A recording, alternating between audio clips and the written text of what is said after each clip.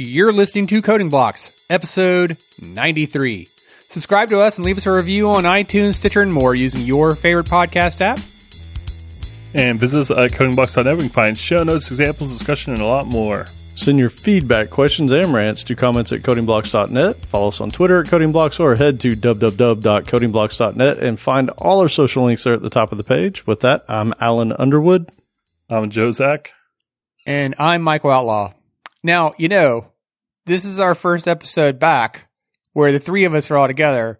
And we had some fun with the previous one, so I'm thinking maybe we should redo these introductions. Everybody should have to introduce themselves as somebody else that they haven't already introduced themselves as. Okay, I'm ready. Okay. I guess I'm first because I haven't tried to do Alan's yet, I guess. Oh, no offense. Oh, no. Watch out. Okay. So I'll go second. Yeah, there we go. I'll go second. I'm Alan Underwood. I'm Jerzak. And I'm Michael Outlaw. Hey, can I get your number? Wow. Well, that went to a dark place. That's what you sound like to me. So I don't think I like that one any better. we should probably redo that. I can't do that. No. Fine. That's staying in there. That's recorded for life. We know what you hear when you hear Outlaw speak now. Yeah, well, watch out, Alan, because I did yours last time. Oh, no. Yeah, I guess I'll have to listen. Spoilers. Oh, no. You've heard us tell you about Datadog. You know they're a software-as-a-service monitoring platform that provides developer and operation teams with a unified view of their infrastructure, apps, and logs. But did you know about these features? Like Watchdog. Watchdog automatically detects performance problems in your applications without any manual setup or configuration. By continuously examining application performance data, it identifies anomalies like a sudden spike in hit rate that could otherwise have remained invisible. Once an anomaly is detected, Watchdog provides you with all the relevant information you need to get to the root cause faster, such as stack traces, error messages, and related issues from the same time frame.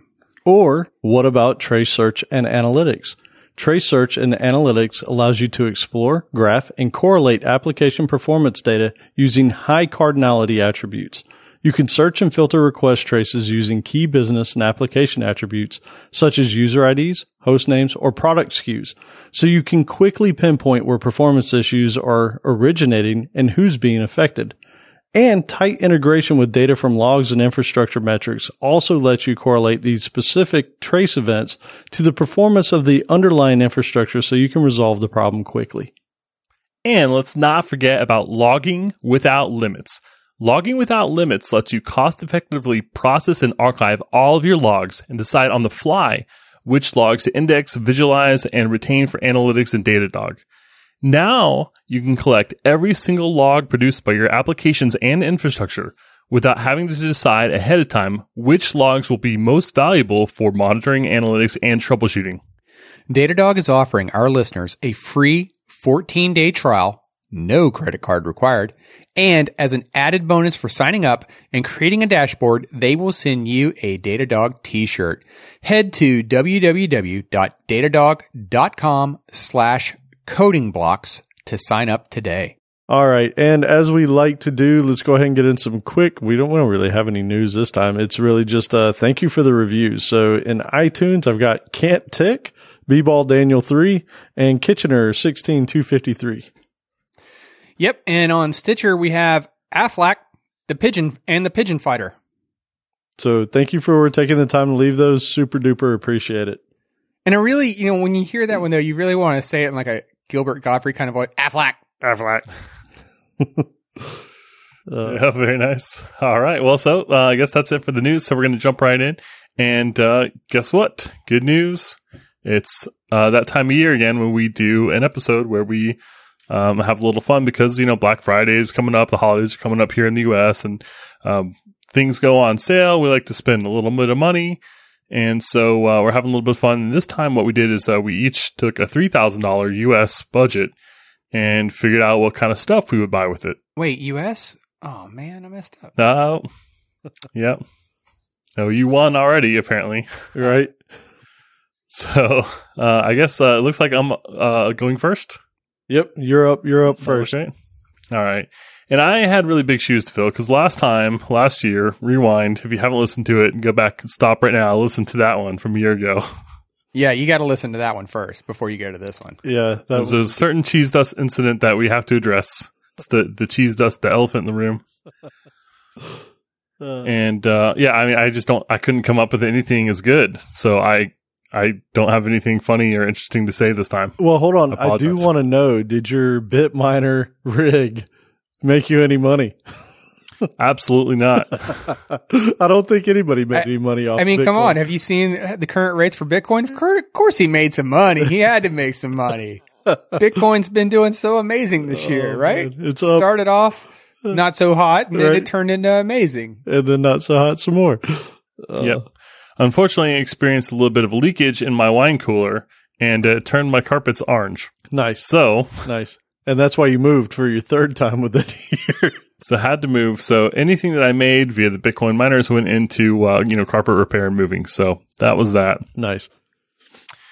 So this year I just wanted to be very normal and not weird. And just like last year, what it says, basically, if I really had $3,000, I would just buy the most expensive MacBook Pro I could afford. And so I did go and look at the MacBook Pros, and actually, you can spend a lot of money on MacBook Pros. I don't think anyone's surprised. I think it went up to like $6,600 if you got the 4 terabyte hard drive. But that's gratuitous. I mean, like, who's getting a 4 terabyte solid state drive? Yeah, that's a little ridiculous. But I think if you added that to cart, they would call you and be like, I'm sorry, we actually don't have that. It doesn't exist. But hold on. Though, let's back up real quick. I bet there's some kind of like enterprisey video editing company, stuff. yes, that has. I'm going to guess that they've sold at least one. Yeah, they've sold a few. But tell me this though: outside of it just being pricey, would you still just get the MacBook Pro if you had three? That would you just go buy that thing, or are you out of love with it? Yeah, I mean, I think I would. That was actually really tough because we've talked a lot about the new MacBook Pros. I hate the Smart Bar. I don't like what they did to the touchpad. I don't like the keyboards. So, it's really tough, but I do still really like the ecosystem. In fact, I switched off of iPhone a couple years ago too. So it's like gotten even easier for me to switch to anything, but I don't really have a good laptop replacement, something else that I would want instead. And so it's like just barely MacBook Pro over just about any other laptop. Even though you hate the keyboard, you don't like the touch bar, basically nothing about it is appealing to you except for the fact that it has the ecosystem and a good OS. Yeah, I really like Mac OS, the OS X. It's just been really comfortable for me. I like to use it. It just kind of feels natural when I sit down and like the keyboard shortcuts. Like I try to use my wife's laptop sometimes, and it just feels totally weird and foreign to me because I've spent so many years now, using that. And so when I switch to like a big full factor keyboard, I'm in Windows mode. And when I go to laptop, I'm instantly in Mac mode. Okay. Cool. So, and I did look at what it could get for around $3,000, but the one I would want is $3,800, which is just ridiculous. No, $3,900. Yeah, $3,900. What were you getting for $3,900? Right? So we'll have a link to that in the show notes so you can see what a $38.99 laptop could look like. But I thought it'd be fun to kind of take another spin and just look at what I could get for making a desktop with that same amount of money. Wait, hold on. I think you got to answer Outlaw's question here, though. The basic specs on this, it looks like it's just the Hexacore i7 with 512 gig SSD. Yeah. That's it? Yeah, dude. Yeah. That's ridiculous. That's almost $4,000. Did you buy? Does that include Apple Care or something? Like, really? No, like 12 years. No Apple Care. I did get the 32 gigabytes of RAM. That was a big upgrade. I did get the better processor. Yeah, dude. This is just the Hexacore, man, and it's 16 gigs of RAM, 512 gig SSD. Yeah, man. This is not. Wait, hold on. Oh, wait, no. I'm not seeing it. So, okay, hold on. Yeah, let me go through the configuration here. He upgraded to the 2.9 gigahertz Hexacore. Yep. Yeah, it's right. The year 2018. He added I should be another $400 for 32 gigs of RAM. Yep. And then you must have added 1 terabyte of storage SSD. Nope.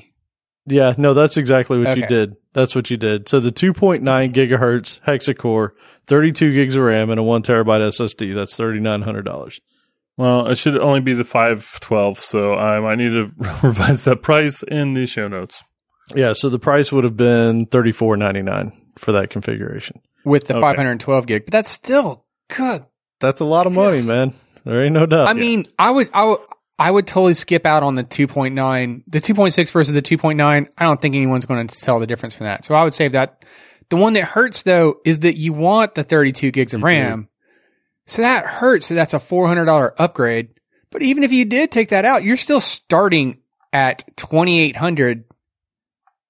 Yeah. To start with. It ain't cheap, man. And like I've had this laptop for like 4 or 5 years, and I'll probably have another couple of years. So I feel like, you know what, $1,000 over the course of a couple of years, like, I mean, it's expensive to upgrade that processor, but yeah, I mean, it's gratuitous. I'm not spending this money on a laptop because that would be crazy. It's so but if hard. it was somebody else's money, I could justify it. Right. All right, so we'll let you get back to the regularly scheduled program here. We had to take that sideways road though. Yeah, Joe, you were limited to $3,000, not $3,900. Yeah. So and enough about what I didn't spend. I didn't buy a MacBook Pro, and I didn't buy 518 bags of cheese dust. 518 pounds of cheese powder. 500 pounds. Half a ton of cheese dust shows up. I wonder if they would ship that Prime. Oh man, 2-day free delivery. Those are actually in order to get that price, I had to order it by the crate. Really? Yeah. So they were shipping on pallets. All right, fair enough. All right, good. Yeah, quite a few pallets. So, so that's enough about what I'm not buying. Here's what I am buying. So I will go cheapest to most expensive. Going with the what's this, the RAM? No, power supply. $99. I found one that's supposed to be super duper quiet. I went with 850 watts. I had to get modular because I don't like to have all those cables floating around if I'm not using them. And it was not much extra to get the modular. So, dude, the modular is the way to go. It's the only way to go. It's amazing. Yeah, it's nice. And even to get like the ultra quiet versus the normal quiet was like an extra $10 or something. It was nothing. You planning on using all 850 watts though? That's a lot of power. You need the headroom. You need it. Yeah, well, it was like $30 extra. Listen, like Alan, who overdoes everything, is just like you gotta have it, right? You gotta. I don't want to be stressing it, but I did look up, and I figured I would need about 650 based on the stuff I had here. But I was like 850. I need to charge my phone too. Oh yeah, 200 watts of power. Yeah. It's almost a megawatt. Google, why is my phone exploding every time I plug it in? That's awesome. Yeah, it's only $99. So, hey. Next one up is just a water cooler, $139.99. I'm a little disappointed, though. Like, I feel like whenever someone says a water cooler, I like imagine an aquarium. You look at this thing, it's just a couple tubes. You're like, oh, whoop-de-doo-dah. Yeah. The one thing to know about those water coolers, though, is they're a little bit louder. So you paid to get the quieter fan on your power supply, but now you're going to pay for that on the water cooler. Those are a little bit louder. Oh, yeah. Disclaimer. I don't know what I'm doing. So you're doing a PC build on what you think should go in there. Well, yeah. I mean, you're calling it a water cooler, but I typically hear these referred to as liquid coolers. Liquid coolers for your processor. Right? Yeah, liquid CPU cooler. Instead of like a fan-based CPU cooler, it's a liquid-based CPU cooler. But I think in fairness, though, you're just kind of skimming over some of the details. You need to at least say like what the model is here, because there are so many models of these things. Yeah, this is the Corsair Hydro Series H1151i Pro RGB. And I got this because the site that I used to build the computer recommended it.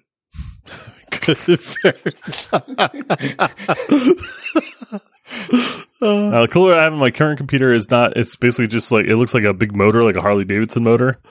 But apparently it's for cooling. I don't really know. I'm not a hardware guy, if you haven't figured this out. So don't buy this computer. You just have a fan, it's a fan base, kind of the radiator type, right? Or what do they call it?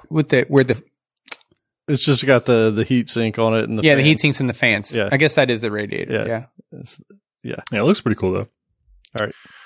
And the next most expensive thing is a Samsung 970 Pro.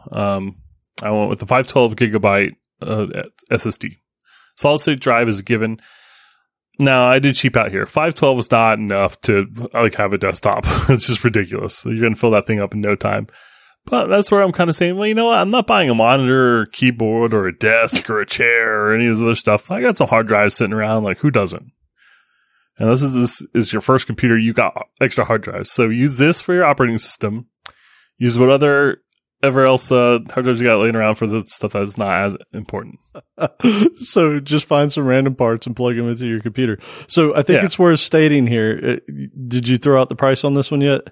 $197.99. Okay, so the cool part about this is, and I remember a time, Outlaw, when you and I were looking at 1 terabyte SSDs in the old form factor, the SATA form factor, and these things were $400, right? Mm-hmm. This one is an NVMe M.2 512 gig that is blazingly fast for under $200. It's pretty awesome.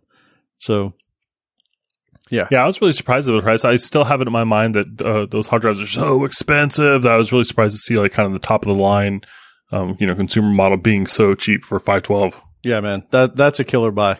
Yeah, because the terabyte version of that is still $400 for that one. But you're also talking about something that's got like crazy warranty on the read writes on the thing. It's 5-year warranty on it. Yeah, and it's got a 3.5 gigabit per second read and like a 3 gig write on it. Like it's fast. Yeah, I want to say it's like 3,500 read write. Yeah, like that. Yeah, it's stupid fast in megabytes. That is. Is it 30? Well, I said 3,500. 3,500, yeah. So it's crazy fast. Like it blows away even what we were talking about that was $400 a couple years ago. Yeah. So, and it's funny is you get two of the 512s, it's the same price as one terabyte. There used to be a time there when you could like go cheaper by getting smaller and smaller and just throw more than one in there, but not the case anymore for these guys. But what would be cool is if you took two of those things that you have right there and then raid those together. Oh my goodness, man! You're talking about 5 gig reads. It's insane. All right, moving on. Done drilling. And I could actually do an npm install in like less than 3 hours. That would be nice. You could. Right. So many files. All right. So next up is whatever this thing is, RGB. That was my RAM. Really? I'm just kidding. So I went with Corsair Vengeance, and I was tempted to go up to a higher RAM speed. I ended up going with 3,000, and I got 32 gigabytes for $319. I was tempted to go higher, but from what I read, everyone said like you'd be better putting off that money into the processor. So that's what I did. I went with a slower speed. I mean, 3,000 is still up there.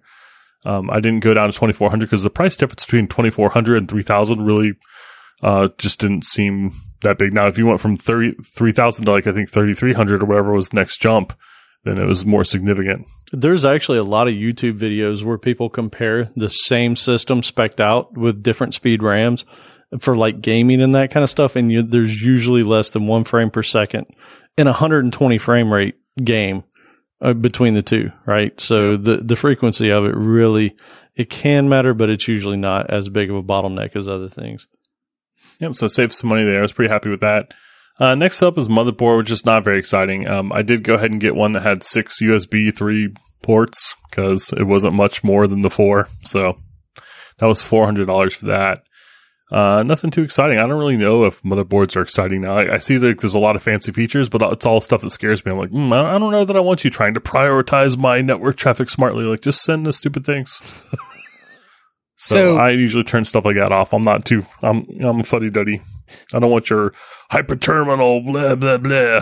I just want the normal stuff. Okay, so what he's not telling you, though, is this is the Asus Prime X299 Deluxe motherboard here. And this has Aurora Sync capabilities in it. So I don't know if you've been noticing your blinged out theme here, Joe. RGB, everything. But yeah, your motherboard here has the, what would you call that? At the header, it's got some LED lights, and then there's that other weird heat sink that I never know what it's officially called. But it's on like most motherboards. You know the one I'm talking about? You're talking about the one that goes over the top of the all the connections? No.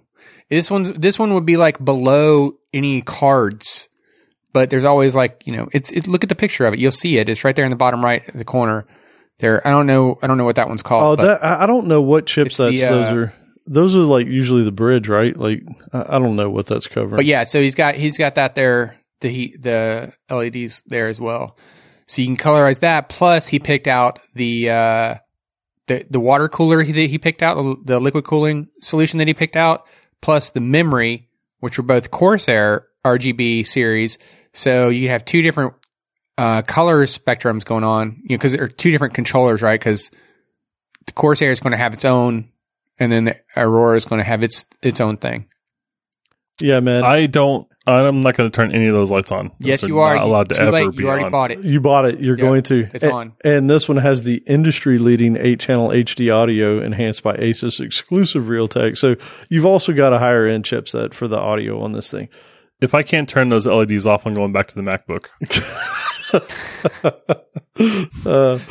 Oh, man. He really doesn't know what he's buying here. Nope. All right. No. So here's what should be my tip of the week. If you're thinking about building a computer and you just don't understand hardware at all, what you do is you come up with a list, and then you take it to two people who do know hardware, and you throw it at them, and you see what they say, and you make adjustments. You forgot step one: start a podcast. Right. Start a podcast. Yeah. Two other guys. There you go. All right. So what's up next on this beast? Now, this is the thing that I kind of probably spent the most time reading about. Because you really care I about am. this one, right? Yeah, and I am in the market for another video card. And so I ended up going with the GTX 1080 Ti, which is an older gen, and it's price comparable to the 2080. So that was a little hard for me to kind of take, going with the 1080 Ti over the 2080 when it was like a very small price difference, but there was a price difference. And what people are saying is that the 1080 Ti is like, they're basically equal and a little bit preferred for the Ti just because it's been around so long and it's been a stable card. So it's like, if these guys are kind of comparable and one's been out for like 6 years and running strong. It's been out for a year. I missed it. Which one was he comparing The the 2080. TI to? The Oh, new the one. 2080. The new one. Okay. Yeah, the 2080. Yeah, I'm saying go with the 1080 Ti because if it's comparable stats to the 2080, like go with, But isn't the steady. 2080 like $2,000 or something, or $2,800? Like isn't it like outrageous? Shouldn't be that much more than this one. It's probably $899, right? I mean, because you can get the 1080 Ti up to like $950 or $1,000 easily, depending on like which one you get. In fact, I was just looking at like if you got an EVGA, depending on how much RAM is built on it, then you can get them like ridiculously priced, even as a 1080 Ti. Yeah, I went with one that had like 11 gigabytes. So it was basically the one that the computer building website told me to do. Let me see here what the 2080 was. Yeah, I want to say. I guess the 2080 isn't as bad as I thought it was. Yeah, like, they're not terrible. They're still depends on- $800. They're not cheap. Yeah, there's a NVIDIA GeForce RTX 2080 for $800, but then you can get the 2080 Ti for $1,300. Yeah, the TIs are going to run you a pretty penny right now. But yeah, I mean, the thing is, it's the same thing when they went from the No, what's the other card? That's the one I was thinking of. not the 980. I can't even think. At any rate, yes, usually the TI is comparable to the next version's non-TI. So yeah, you'd spend an extra $100, $150 on the 2080, but it is a newer architecture, so they'll probably get more out of it over time. Either way, it's not bad. Yeah. So I went with tried and true, and I saved a little bit of money on it. Titan And is finally- the one I was thinking of. Sorry, Joe. I was thinking of the Titan. The Titan is the ridiculously Over the expensive top. one. Yeah. Oh that would be nice, but no, that's not in budget. So I think now I'm basically up to I don't know, math, 1800, 1900. 1800ish, yeah. Yeah. Wait, something like that. 1200, 1300 left is what I mean to say. So and I spent that all on the processor. So I ended up going with the Intel Core i9, the 7949X Skylake, and this is the one that's got 14 cores at 3.1. I thought I went with a 16 core one. So let me adjust my notes below. Sorry, never mind. I suck at this. So it's a 14 core, 3.1 gigahertz processor. I can't really tell you much about like Skylake versus whatever, but it was more expensive. So I was like, all right, see you later, Coffee Lake or whatever. Well, it's got to be better then. Right. I mean, yeah, that's a beast of a processor. It's a lot of cores, Yeah. whatever that means. And that one was what, $1,130? So that's where my money went. At DreamHack last year, Intel had a booth where they had one machine running a Core i9, and they had I think it was like 3 or 4 stations doing VR off of the one system. That's amazing.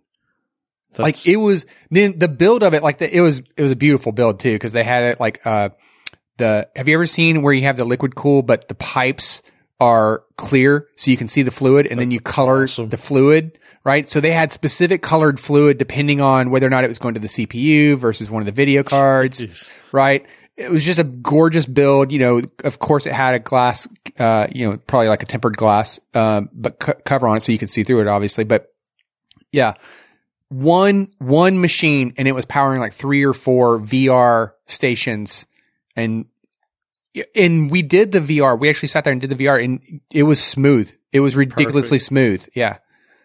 You would have thought you were on your own computer, by yourself. That's amazing. So well, yeah, that's good because I'm in my dream scenario here. I'm running .NET Core. I got Node running the front end. I got Elasticsearch in there.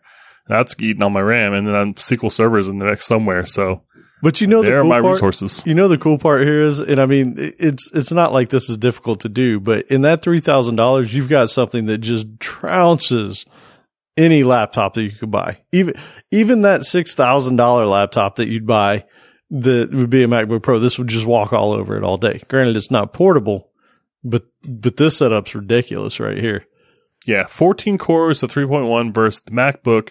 I went with the expensive one, and 6. It was the 6 by 2 by 2.9 gigahertz. So 6 versus 14, 3.1 versus 2.9.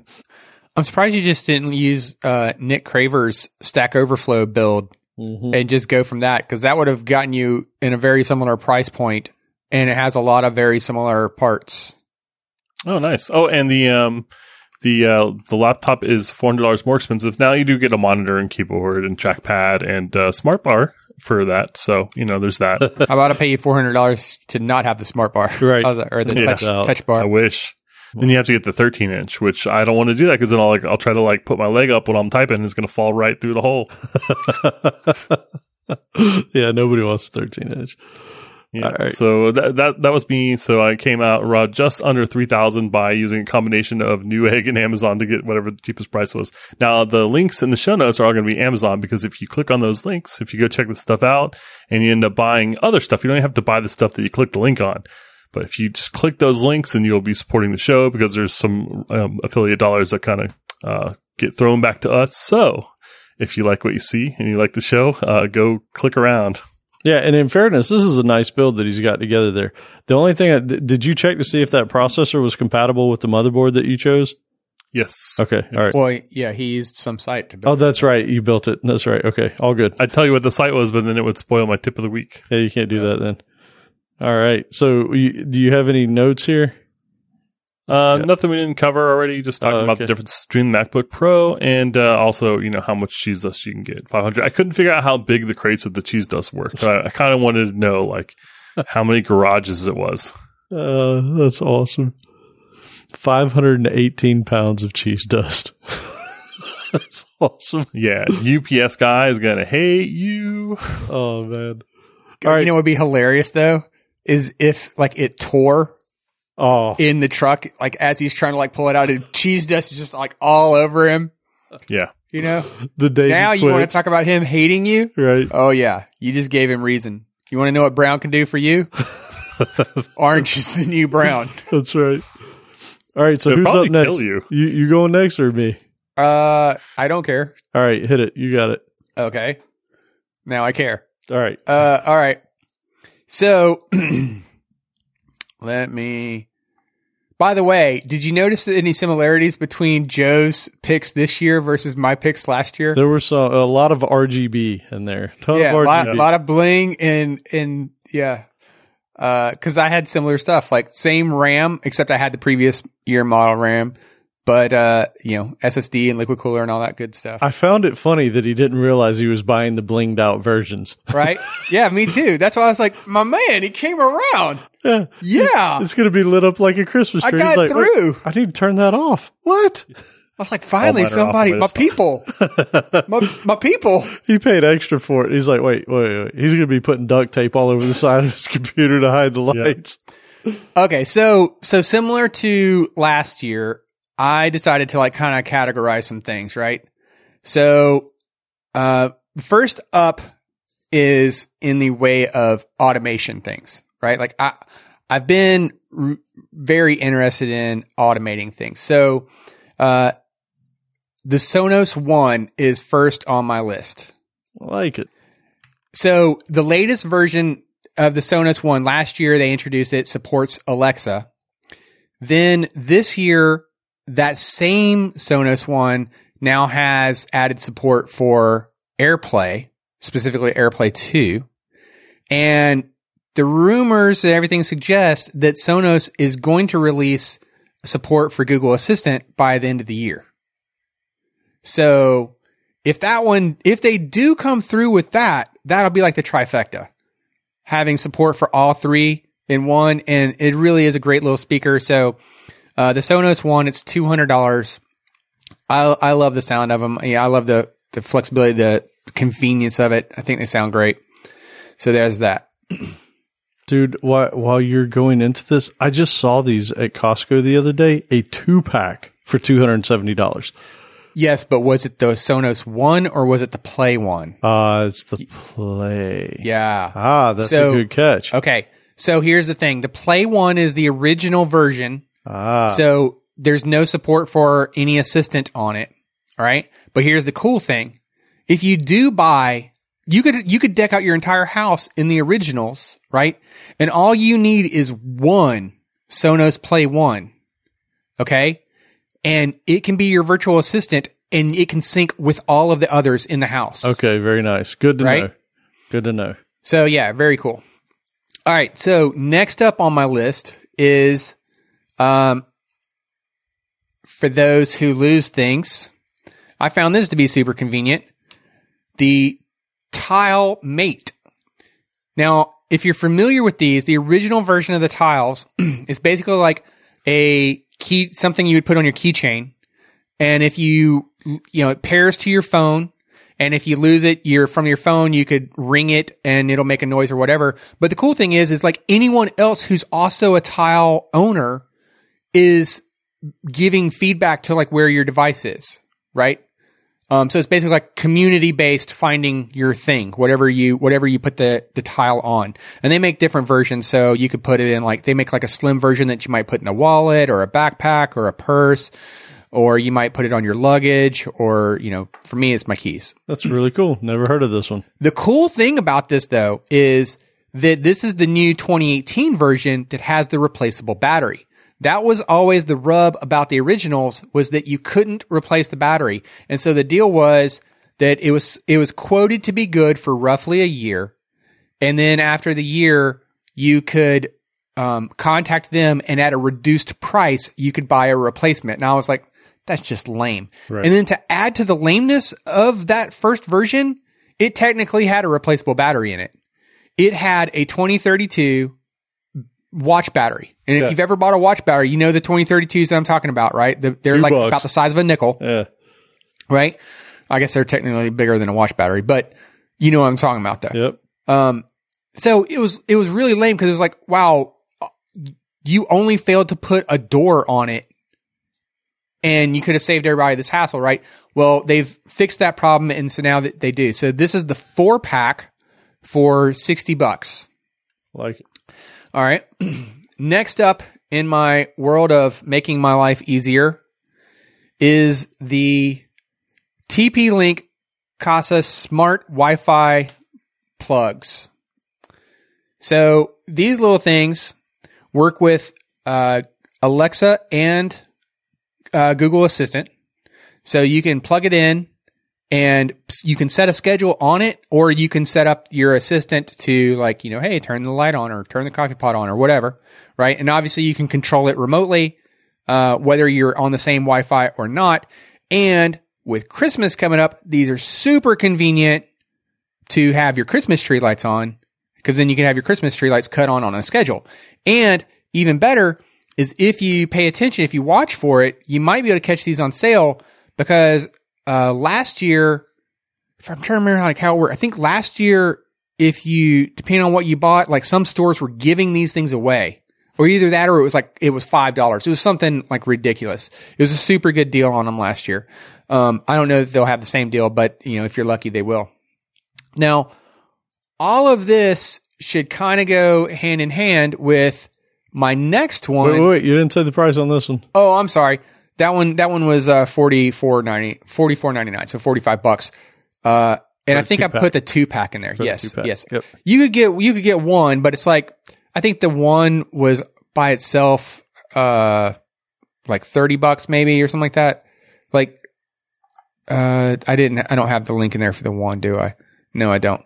It's like $27 for a single. So buy both. Versus, $45 for the 2. So I'm like, you might as well just go ahead and get the 2. But, your mileage may vary. Even if you got one, it's still a very cool little thing. It's very handy to be able to like automate whatever you want. Okay. Now, none of this would be worth having if you didn't have some assistant to control it all. So I'm putting the Google Home Mini as the must-have assistant in your world. And I say must-have, like, this is coming in at $49, okay? But really that's a lie. Because Google is practically giving these things away. Right? There was a promotion going on where with those TileMates, where if you bought the TileMate, you got the Google Mini for free.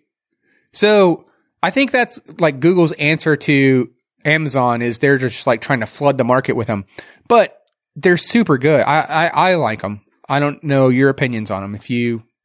I have not used the Google Home one, but I have to imagine after having used Siri, Alexa, and sorry, I said that out loud because everybody's machines just went off.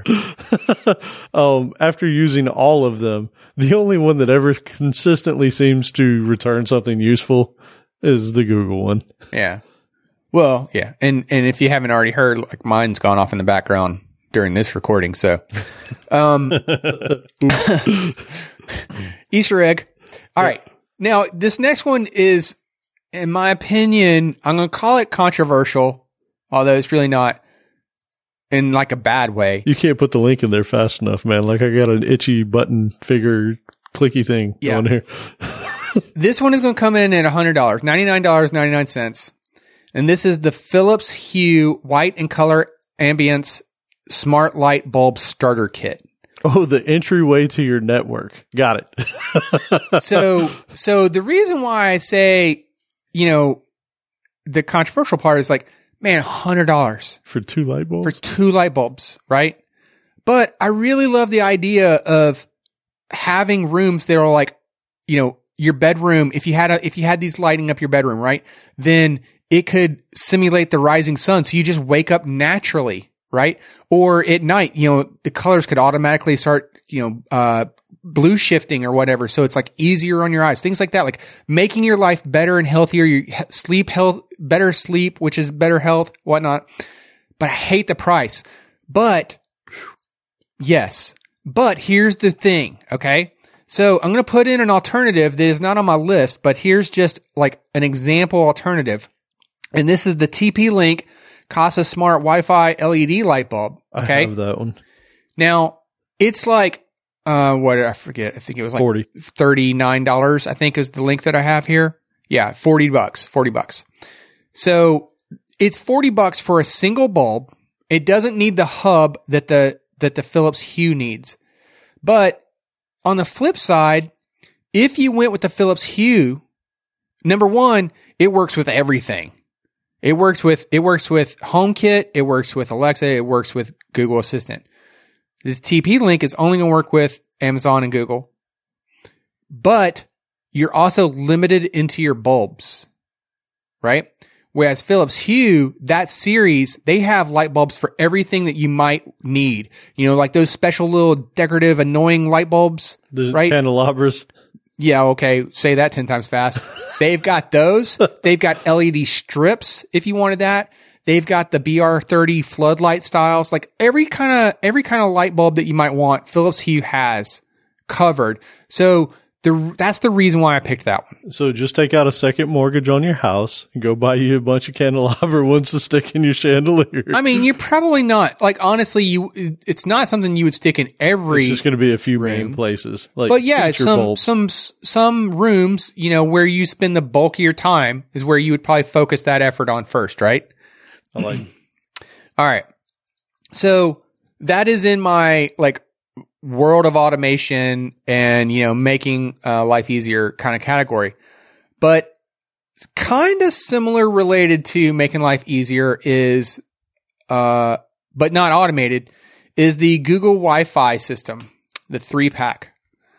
We've talked about these before. You have this one? Yep. Cool. Love them. I think they're awesome. I love the fact that I can just see it, you know, remotely from my phone. I don't even have to be at home, and I can see what's going on at the house.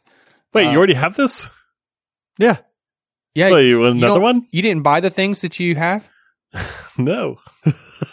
Oh, you don't like your Google Wi-Fi? I love it, but I wouldn't buy it with somebody else's fake money that I'm not actually using to buy things. What? I don't understand this episode. Wait. Did you buy? Do you have this or not?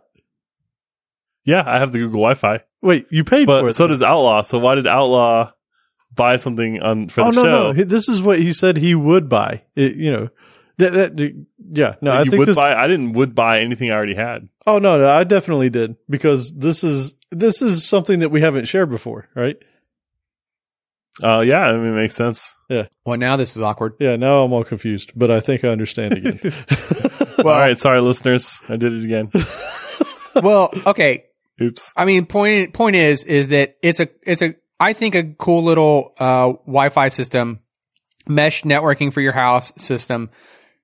I know that, like, Alan looked at this one, used this, I think, settled on the Erio. You're going to mess up my list, sir. Oh, I'm getting ahead of myself. I do apologize, dear sir. We will get there. Okay, now, Joe, since you gotta, like, be all smarty pants about it, since I already have one, check this out. Hey, wait. The price on this for the 3-pack. Oh yeah, the 3-pack is $256. Yep. And that covers 4,500 square feet. Yep. So a pretty good size house Yeah, and you can buy those obviously individually if you wanted, but to expand further. yep. Cool. Now, here's where it's going to get super cool. So, if you were to go and search around, you could find products like this one, which is the Ameratech outlet wall mount holder for the Google Home Mini. That's cool. All right, where you can wrap up your Google Home into this little thing and plug it straight into the outlet. And now it just looks like this device that's hanging on the wall. And especially if, depending on where you have your Google Home Mini set up, you know, this could be completely out of the way. Like a kitchen. This is a perfect type thing Yep. for a kitchen, right? Like Yep. hang it on the wall. You don't have some wires running around on the table. There's no wires anywhere. Everything's nice and clean. And you can get it in whatever color, you know, well, they only have it in white or black. So I guess if you had the They had a coral, pink too. Oh, well, version. no, this thing you're saying. yeah, if you had the coral version of the Google Home, then, you know, you'd probably want to get the white version of this holder. But still, awesome little thing. And this thing is only $8.99, right? it. So if you did go out and buy, you know, some stamps and you got like 4 Google Minis from the post office with it, well, then, you know, for, you know, $8.99 times 4, and now you can like hang those on the wall. Pretty cool. So obviously, if you're going to have one of those, you're going to want one of these, which is, let me put the link in here for you guys. Hey, real quick, before you say this, Oh, okay. the Google Mini is much prettier than the Echo Dot. Agreed? So I You think so. you think so, Joe? Oh yeah, for sure. Yeah, it's much prettier. It's more attractive. All right, go ahead. Okay. So if you're going to hang that, then you're also going to want to hang your Google Wi-Fi with the Ameratech Google Wi-Fi wall mount 3-pack. See what I did there? Because the other Google Wi-Fi system was a 3-pack. And now, similarly, you could plug in your Google Wi-Fi in onto your kitchen wall and also have no wires hanging out of it either. I like it. It's not as pretty as the other Google Home thing, but again, there's no wires. That's nice. Well, that's because the the Wi-Fi unit itself is a little bit bulkier. What are you laughing about over there? Well, I hold on. Let me make sure I'm looking at the right thing. I might be looking at the item before. Yeah, man. I'm looking at this wall mount holder. This is ridiculous. What? This is ridiculous. All right, pull it up on your computer using the link in the show notes. All right, you see a picture there. It looks kind of like an earring hanging from an outlet, right? So that looks kind of funny, but it's not much bigger than the outlet, right? It's like, maybe a couple looks inches, pretty right? good. Yeah. Yeah. Now click at the second picture. That looks all right. Now let's go to the third picture. What the heck, man? This thing's the size of a bathtub. Oh yeah, they did have some bad photoshopping. Ooh, that's pretty This is bad. terrible photoshopping. What the heck, man? It's bigger than the sink. Yes, it is. It's like a frying pan hanging from the wall. If you go to the next one, now it's the size of a queen-size bed. You keep going down, it's like size of the couch and the size of the chair. Like, oh my gosh. Actually, it looks like a tanning bed in the living room. Yeah, man, it's huge. Oh, that's Are they hilarious. Photoshop? Are they like, is this Barbie furniture? Or like, what's going on here? Well, I will say that as a honorable mention for the display of the Google Home Mini, I did consider this one here, which is the OtterBox Den Series base for the Google Home Mini, which makes your Google Home Mini look like a Mickey Mouse head. That would be very popular with the young ones. Mm-hmm. Yeah, that's really, and it's not expensive. It's not crazy. Yeah, it's like $20. Yeah, that's pretty I cool. don't really want anyone playing with it, though. Well, Like, they that's- wouldn't. But now when you talk to it, it's like, you got kids. You know they would. Well, yeah, I mean, that's why you got to put it up high. Right. Yeah. You can look at Mickey. We know how this works. You can talk to Mickey, but you don't touch Mickey. Okay.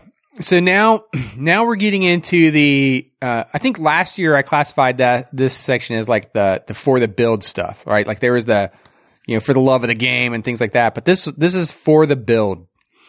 So I have been on the hunt for a new monitor.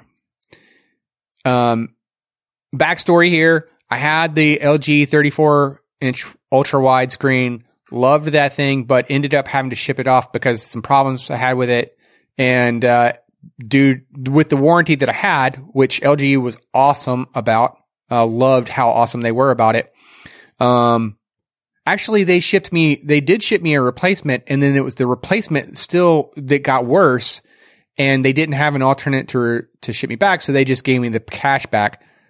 So basically, I got the use of that monitor for free because they paid me back in full.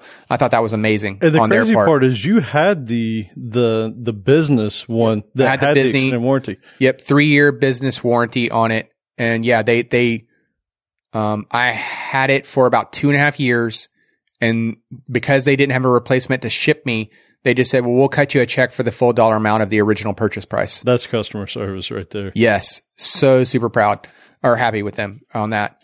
So what I've truly been looking for though, I couldn't find. So what I really, really super want is something in the 40-ish inch range, 4K, curved. The curved is the part. Yeah. Yeah. So if you can find that and it's a reasonable price, then let me know. Because, man, I tell you, like, my Google Foo must be horrible because, like, you go searching around on, like, a Newegg or an Amazon or whatever, and you start doing power searches, like, trying to find it. I come up with nothing when you start combining those three things, right? There is a 38. And I mean, it's close to your 40, but it's a 38. it's curved? Curved. Though? LG. 4K? Yeah, 38 WK95C. I think I saw that one, but It ain't cheap. yeah. Yeah. There you go. Yeah. Are you looking at specifically for monitors or TV? Same deal, or specifically a monitor? I don't care if they call it a TV. I'm going to use it as a monitor. So does that answer? Is that a good answer? Yeah, he doesn't care. Yeah. He wants something to use as a monitor curved. Because I feel like at 40 inches, it needs to be curved. I feel like that's too big to not have a curved monitor.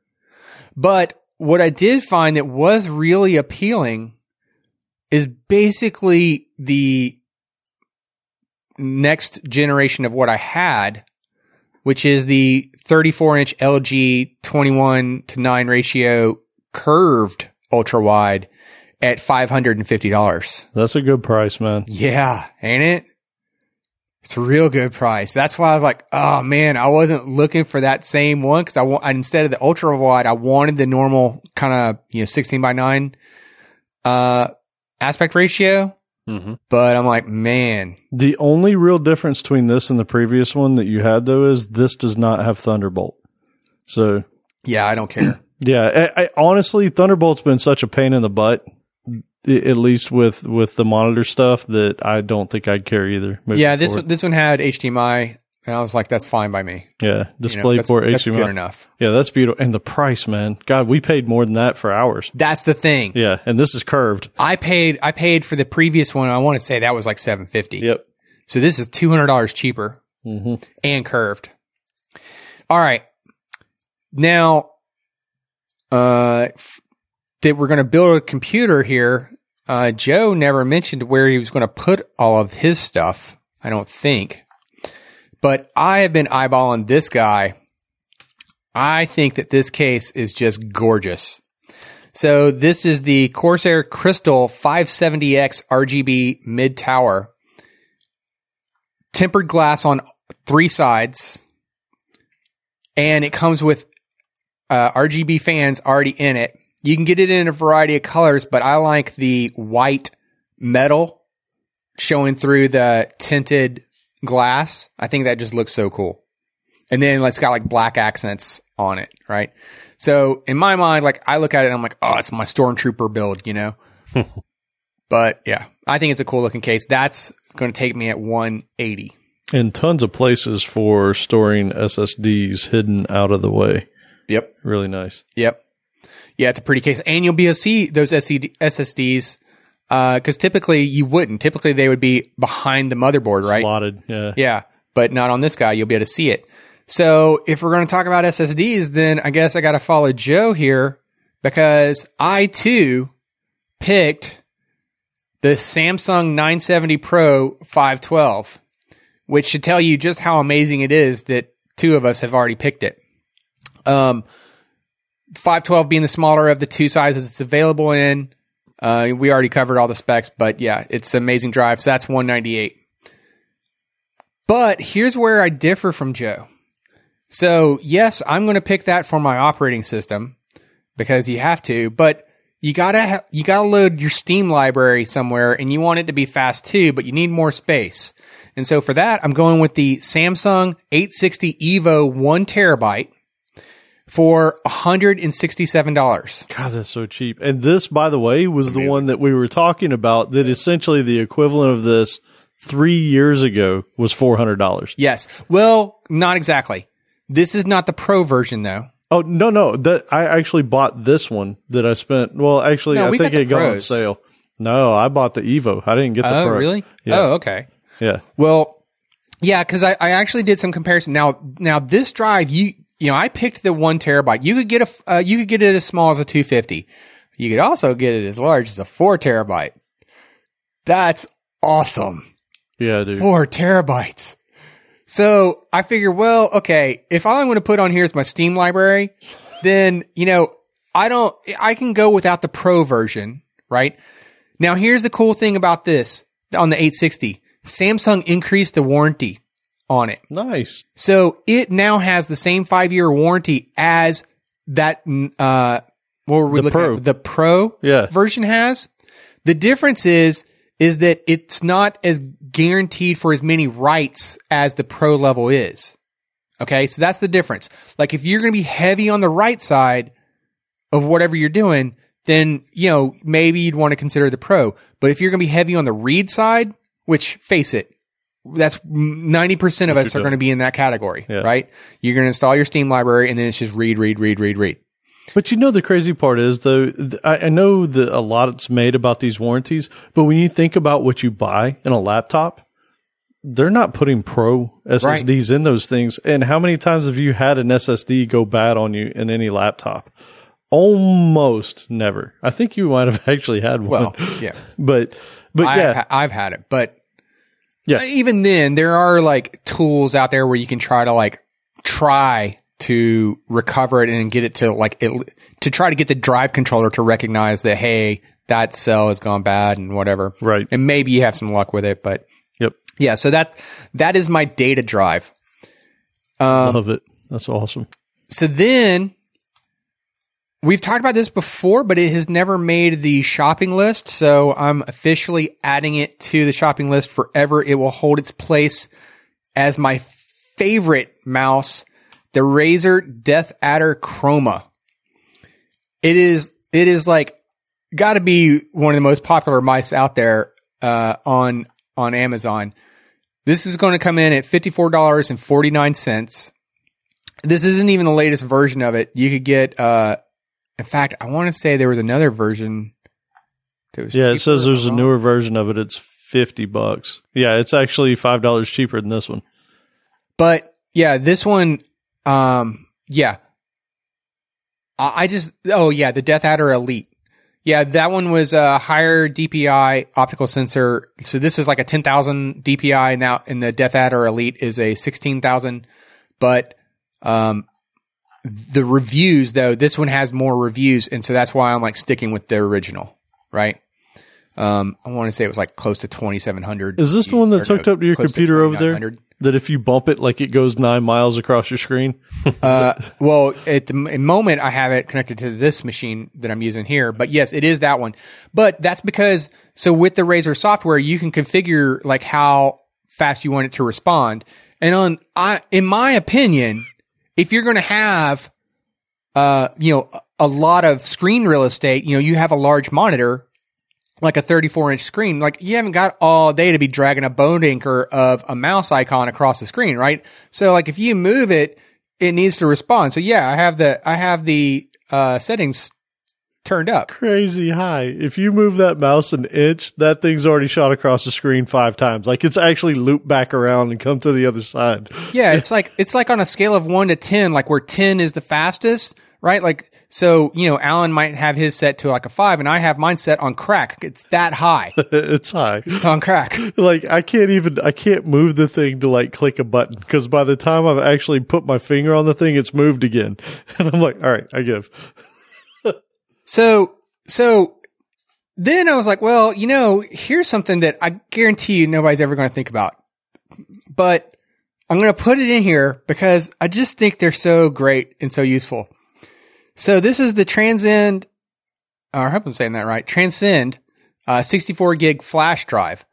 Now, this thing that I specifically love about this particular model, though, these are the really small ones, but it's a solid metal case.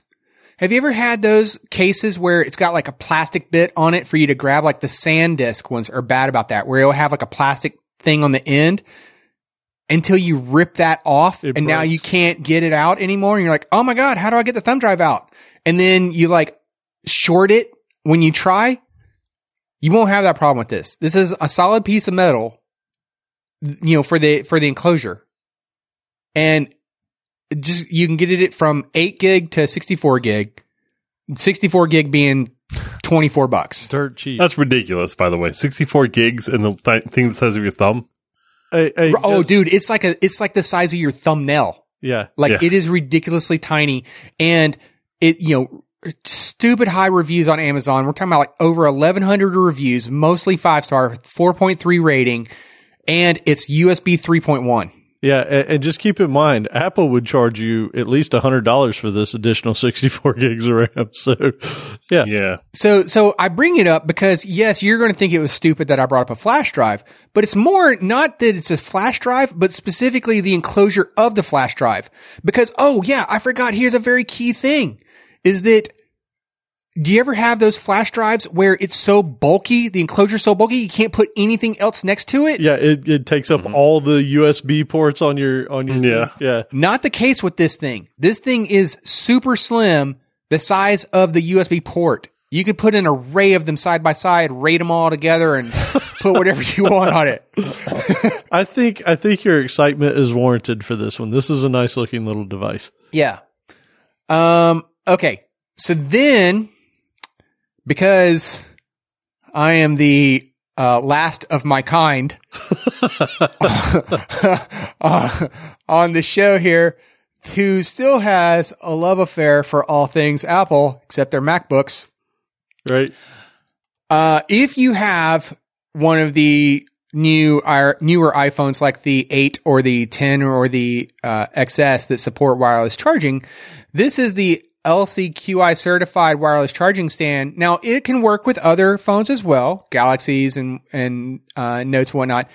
But, specifically I bring this up because if you have the iPhone 10 or the XS that has the Face ID, this one acts as a vertical stand for your phone, right? To where you could just set it off next to your keyboard. And if you ever find yourself needing to open up your Authenticator app to get that code from your Authenticator, then you can just look at your phone while it's still on the charger, and it's positioned perfectly to where the Face ID can unlock the phone without you having to touch it or take it off the cradle. Very nice. And that's why I specifically call it out as an iPhone 10 or XS or iPhone 8 or 8 Plus. This one also has a lot of good reviews. Yes. It's almost 500 reviews, and it's got a 4.4 star rating. Yeah. Now, there is some controversy, though. I don't know if you've been following up on this. I'm going to assume Joe hasn't, since he doesn't follow up on the hardware, as he said before. But, because there's a little bit of controversy about whether or not wireless charging is bad for your devices at all. Because the theory is that if you wire charge, then the device takes all of its power off of the wire, and excess is going to charge the battery. Versus if you are charging wirelessly, then the battery is powering the device while it's trying to charge the battery. Interesting. And so it degrades the life of the battery. That said, I mean, the thing is that we've said this before, I think, about the Face ID feature. It works amazingly well. It works surprisingly well. But if you come from Touch ID, then it was kind of a nuisance, because with Touch ID, I use the Google Authenticator app. So everywhere, any place that will allow me to use two-factor authentication, I like to use two-factor authentication. And, it was super convenient with the Touch ID because I didn't have to pick up my phone to get my Authenticator code. I could just have my phone sitting next to my keyboard. I could just tap it, put my finger on it to unlock it and get into the Authenticator app, and never had to pick up the phone, right? And so when I first got the 10, there was this awkward period of time there where I'm like, you couldn't leave it, I had a vertical charger stand, or just a stand, not a charger, but a stand. I couldn't leave it there. It wouldn't charge, so I didn't want to leave it there. And the 10 won't recognize your face unless the phone is vertical. Oh, it won't read it horizontal. Now, I do remember hearing something about there was a feature update come out eventually that would solve that problem. But I mean, if you think about it, the algorithm trying to figure out hey, where's your face, right? Well, it's looking for your eyeballs here, left and right, not up and down. So I can kind of understand why, on a first iteration of trying to do a Face ID unlock. But,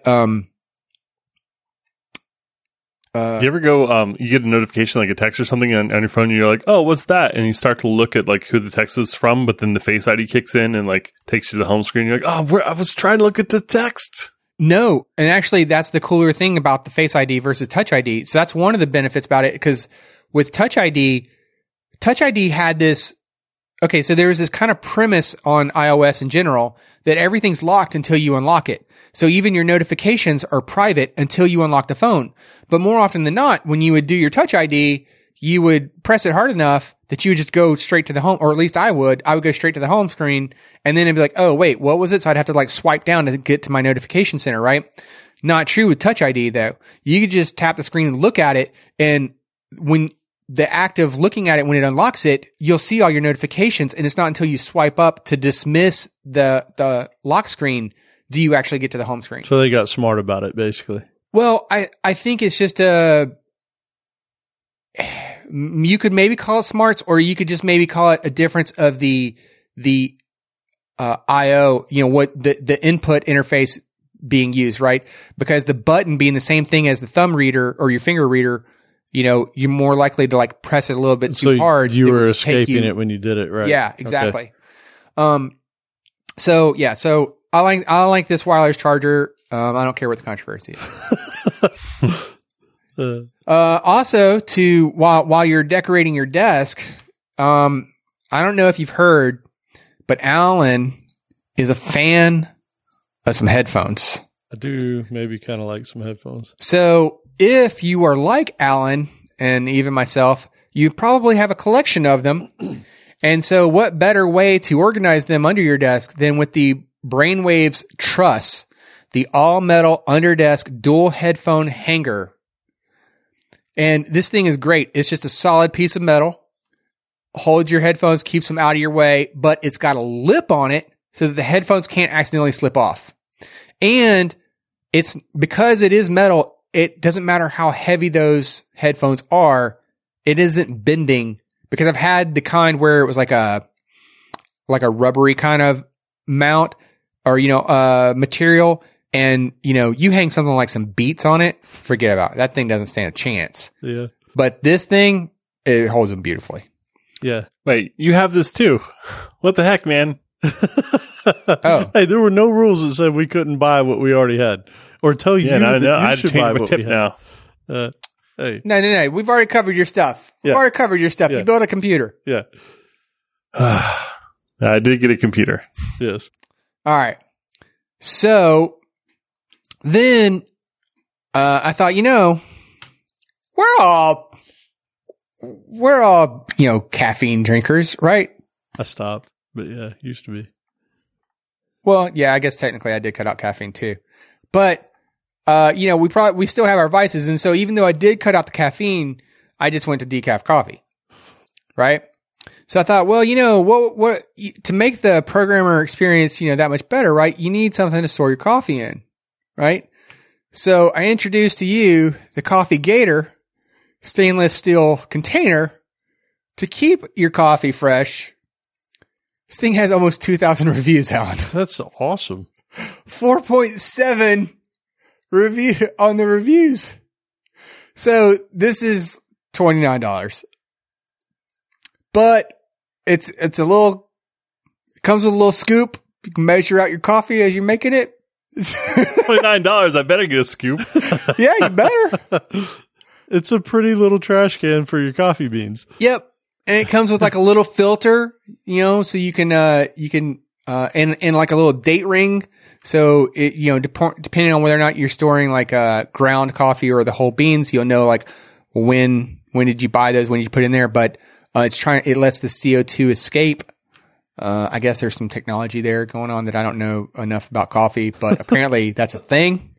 Apparently CO2 is bad for your coffee, and shame on you for not already knowing that. That's right. Yes, it's harmful CO2. I didn't know about that. There's some that's not harmful. There's some that's not harmful. Yeah, I mean, the good CO2 is okay, but the harmful stuff. That's right. Now, the real harmful part here is that you're putting decaf in this thing. That's just vulgar. Well, I know, right? But I cut out the caffeine. So, like, what am I going to do? I was like, well, I don't want to cut it. I still enjoy, having some coffee every now and then, right? So I don't want to like cut it out entirely, but at the same time, I don't want the caffeine. So yeah, what's a guy to do? I like it. It's pretty. It's I'm gonna let it go. Yeah. Yep. Okay. So now here's where like I'm going off the rails, because at this point the coffee canister wasn't off the rails. Now we're going off the rails. If you're paying attention. Right. Okay. Got it. So we are about $2,000 into this so far. And it was like, well, dang, I still like the goal was to spend $3,000, right? And I'm like, man, I bought a coffee canister. What else have I got to buy? So super duper on my want list for the holiday season. I thought, you know what? All right, I'm going to put it on there. Now, that love all things Apple, so you shouldn't be surprised when you see the Apple Watch Series 4 44 millimeter on there. Now, so obviously I picked the 44 millimeter because, larger wrist, you should get the larger size is, I guess, they're thinking. So, plus, at least in past versions, the larger one also had larger battery capacity. And I picked, now it's funny, the link doesn't go to it, but the one I picked is GPS plus cellular. Oh, that one's $529. Yep. So that takes me up to $529. So now I am $492 short of the goal. But here's the thing about this, though. You can buy a band and you'll be right up to that. I could. Hey, man, don't knock it. You know what, though? I have an Apple Watch, and it's the smartest thing that Apple has ever made. It is so amazing because if you ever thought about leaving the Apple ecosystem, you're like, but I love my watch. I can't. I guess I'm stuck. It's a good thing it's useful because that is one of the ugliest devices known to man. See, I really don't think it's that ugly. I mean, there are. Is it attractive? It's a watch. I don't think it's like there are utilitarian watches that you don't really like think that I don't think of in terms of like, if it's pretty or ugly or whatnot. Right. And that's how I view the Apple Watch. Yes, there are like, Rolex is one, but what's the, not Seamaster. Omega. There's the one with the T. I can't remember the name of it. I don't know. But yeah, I mean, there are some watches that are just gorgeous, right? That are more about the appearance, the aesthetic than they are the utility. And when I view the Apple Watch as more about utilitarian.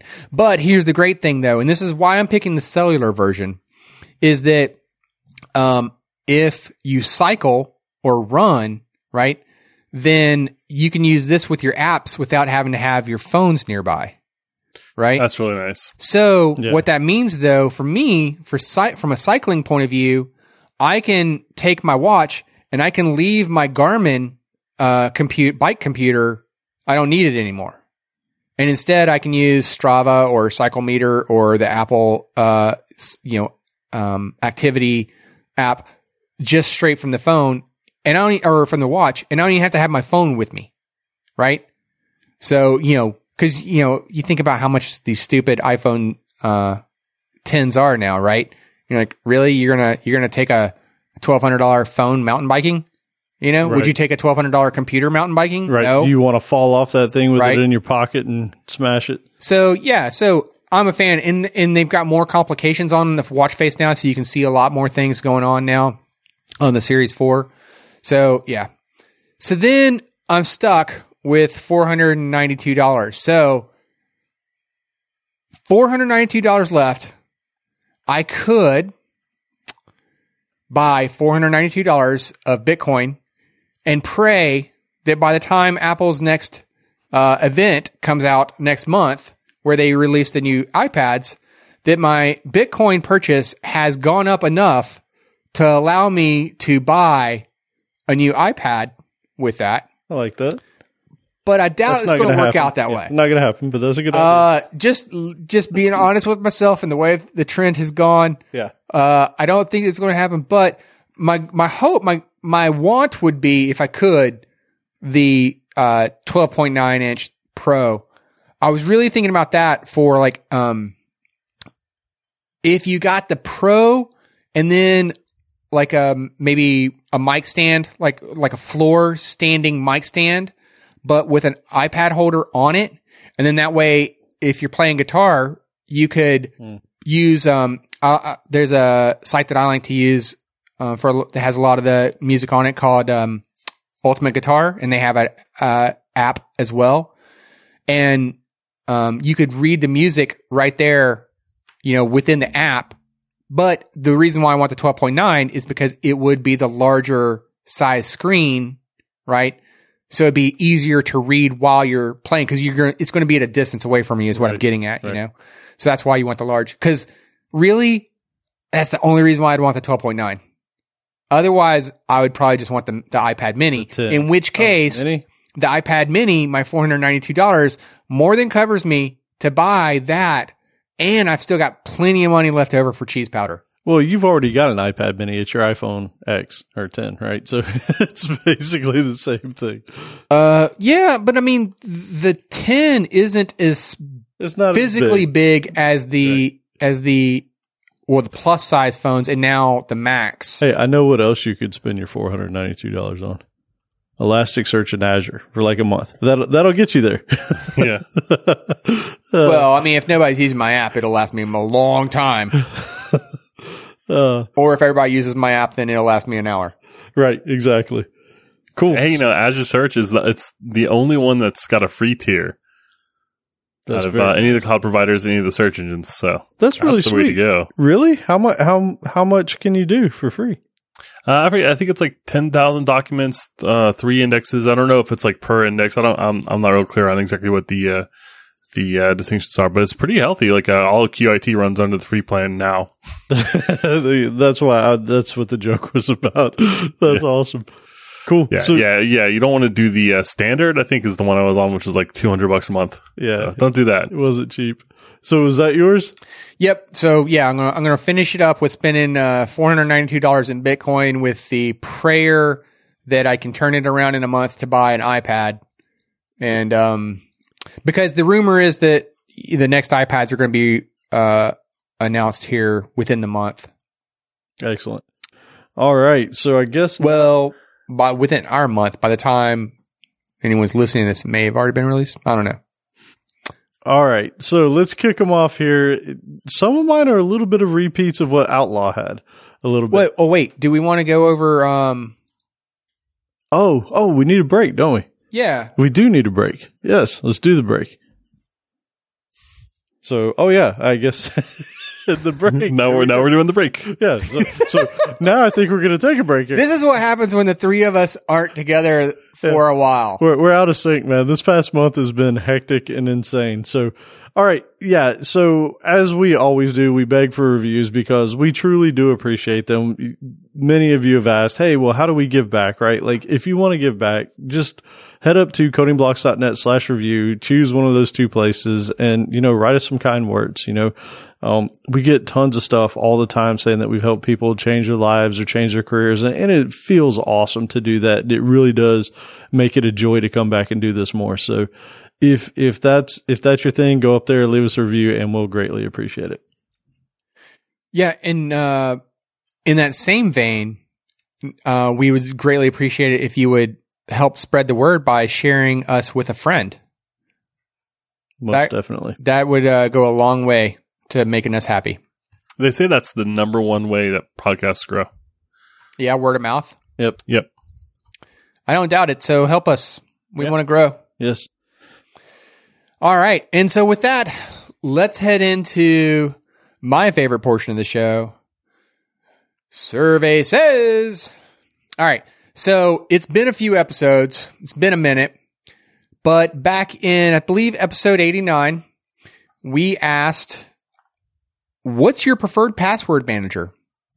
And your choices are 1Password, LastPass, KeePass plus Dropbox, RoboForm, Keychain, or I just use the same 3 passwords everywhere, or whatever is built into the browser. Okay. Eeny, meeny, miny, mo, Joe goes first. Oh, man. I really have a hard time with this one, but I think that it's going to be LastPass 30%. So I too am going to go with LastPass, and I'm going to say 1% because we're playing by Price is Right rules. And the only reason I'm only choosing this one because we've recommended it in the past, and I'm hoping that some people have taken that advice.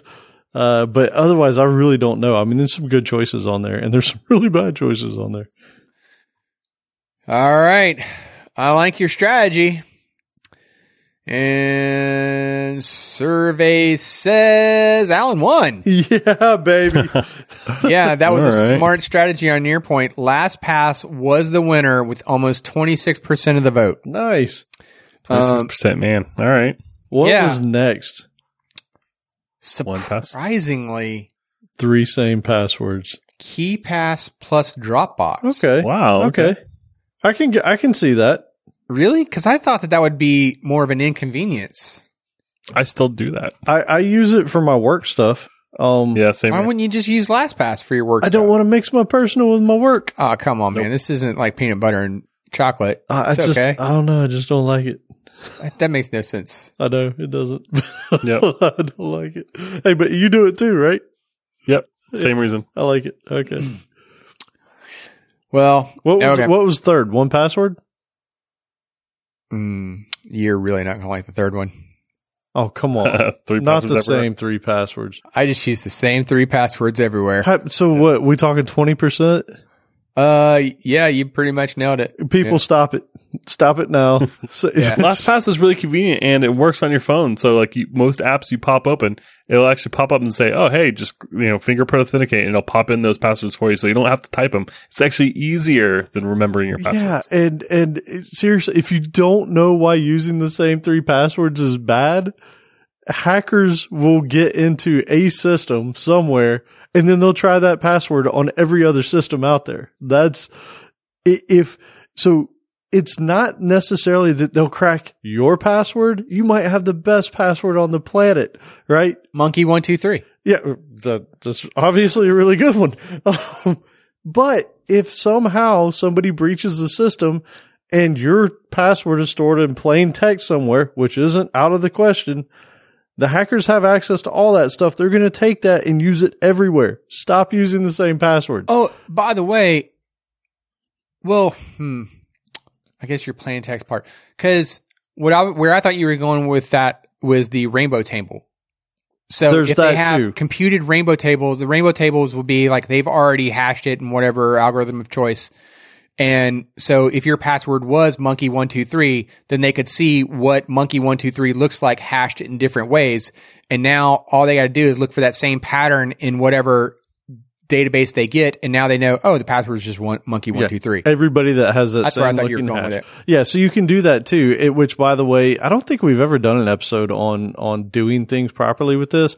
Salt and hash your passwords. If you're storing anything of customer, Yeah, if you're doing the development of it. salt and hash it and do it properly. And at least you know what to look up now to do it properly.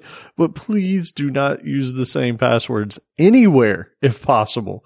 Yeah, Right. and with iOS 12, they've made the integration even better for the password management because now you can use something like a LastPass for your password management.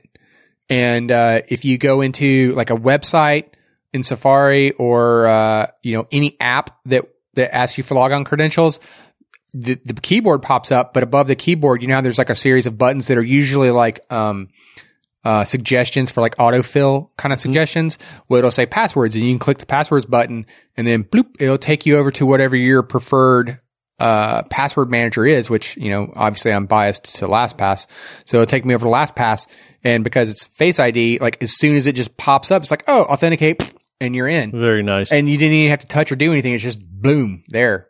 And it's already like filtered your saved passwords to wherever the app or site is. Very nice. Hey, to Joe's point, using LastPass is so easy. And even the free version is awesome, right? Like you can use the free version in the browser on your phone or on your computer or whatever.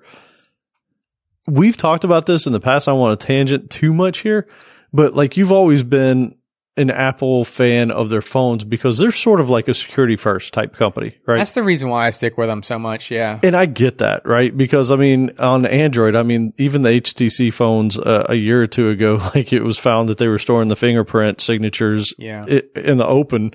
And it was like, really? You're going to screw up that much? I don't know if you guys saw anything about the Pixel 3 that just came out from Google. They have a dedicated security chip that was made specifically for the phone to secure things on it, which I think is awesome that companies are starting to take this more seriously, right? I mean, that's iPhones had that for a while now too. It's called the Secure Enclave. It's awesome. I mean, that's where it's not that I don't like what's going on in the Android world, but if anybody were to make me switch, it would be a Google. It wouldn't be the other ones because of the HTC examples that you get, So yeah, I would definitely go Google before I would go one of those other ones. But historically, and I mean, just unbiased, just looking at the raw numbers of it, right? There have been more vulnerabilities from an Android point of view than there are from an iOS point of view. That's not to say that that iOS doesn't have its vulnerabilities.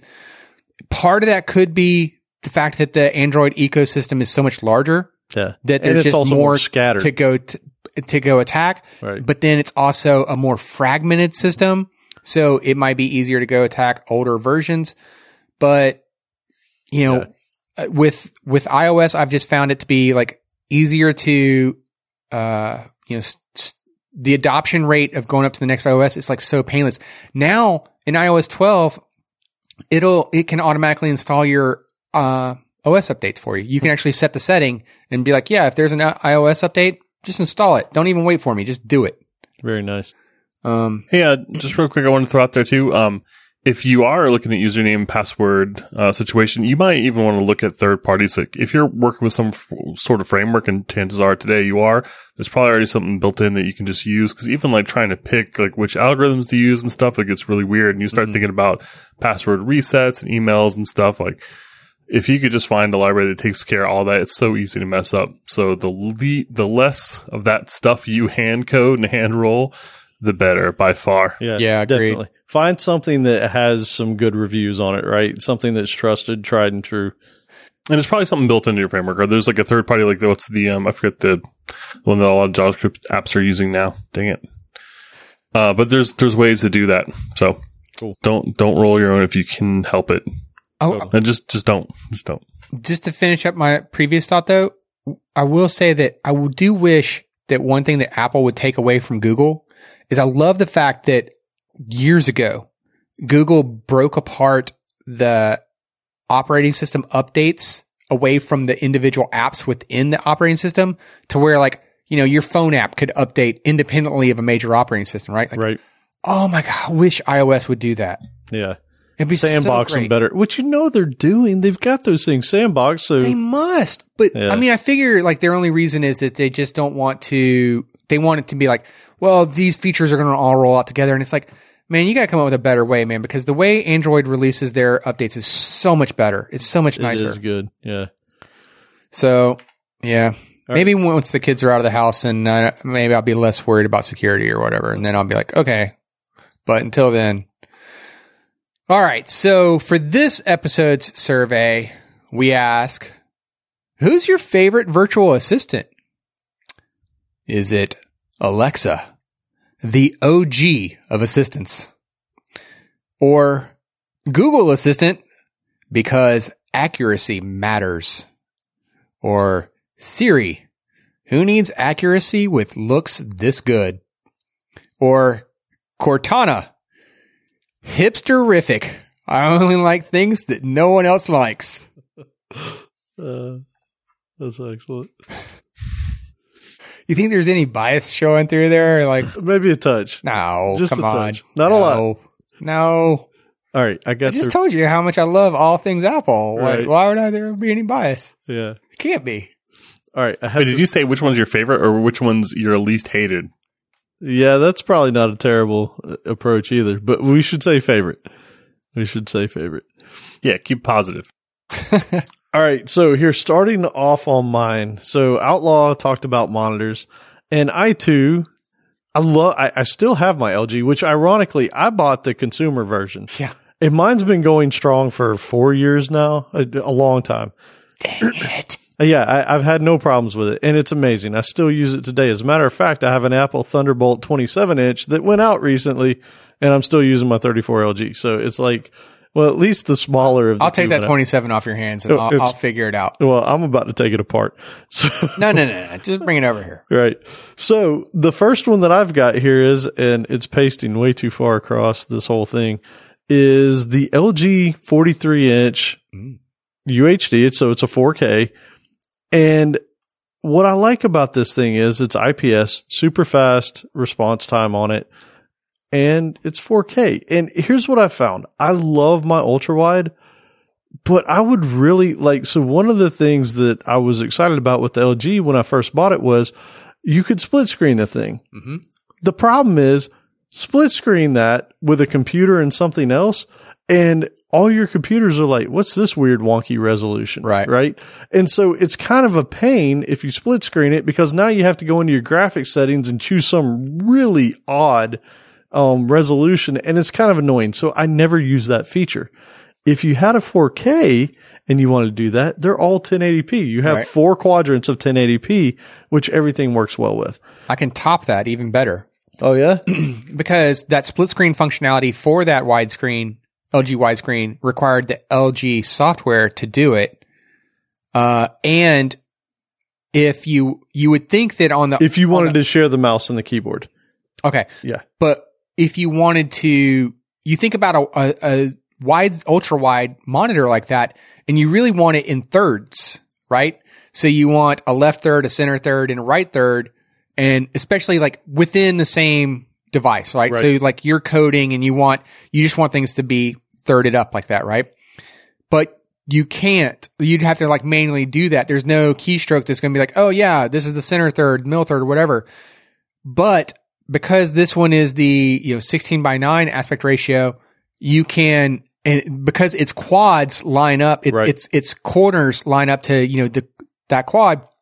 You could use the window keys to just be like window left down or window left up or window left right to get into like any one of the corners. Put it into the corner. So now from a keystroke pattern, you can just be like, boom, you're on that corner. So you're talking about split screening from the point of multiple inputs into it. And I'm talking about split screening it from the point of the same computer. But I just want, I want all the real estate taken up, and I don't want to see like what's behind it. Right. I like all my windows like butted up next to one another, Yeah, don't get me wrong, I love the 34, but I think that a bigger 4K, I will say, like there's a lot of 28-inch 4K monitors on the market. That's ridiculous, because what you're going to be doing is setting your zoom factor on Windows just so you can even see the thing. And that to me is pointless. Like, the only reason why, this one was one of the ones that I looked at. The only reason why I didn't pick it is because it wasn't curved. Yeah. I was like, man, at that size, I think it really needs to be curved. Hey, so check this out. This particular monitor has an 8 millisecond response time, which the reason why monitors are typically a big deal for using with a computer is because you need that fast response time, especially on the graded grays and all that, if you're going to do gaming or anything else, right?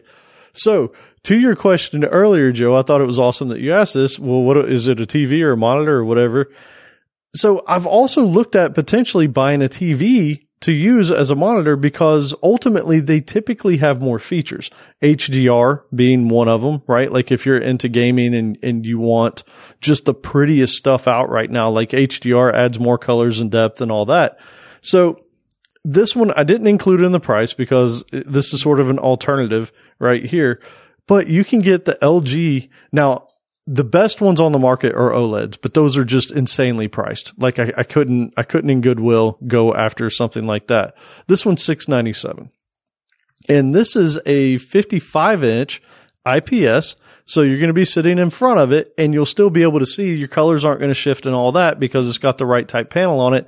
And the latency on this one is only 12.8 milliseconds. And this comes with HDR. You can use it it's got the true 4x4x4 pull down, so it'll work well with a computer and all that. So this is an excellent option if you want something a little bit bigger that's going to have some decent speakers built in, not great, but it also has the features of a TV, right? So yeah, but 55 though, man, that's not sitting on your desk. Like you're going to have that kind of, you're going to want some distance between you and that thing. At least 5 inches. And that's why you want This is so awkward now. That's why you want like the curved though. I agree. The curved would work out well especially for something that large. You'd probably want that. I mean, because another one that I strongly considered, because you mentioned you picked that 43 inch because it was 4K and you didn't want to have to zoom in. But because I couldn't find one curved like what I wanted, so I thought, well, maybe if I stayed within that 28 inch range, right? And I'm not sure if I'm pronouncing this company name right, but BenQ. Yeah, BenQ. Yep.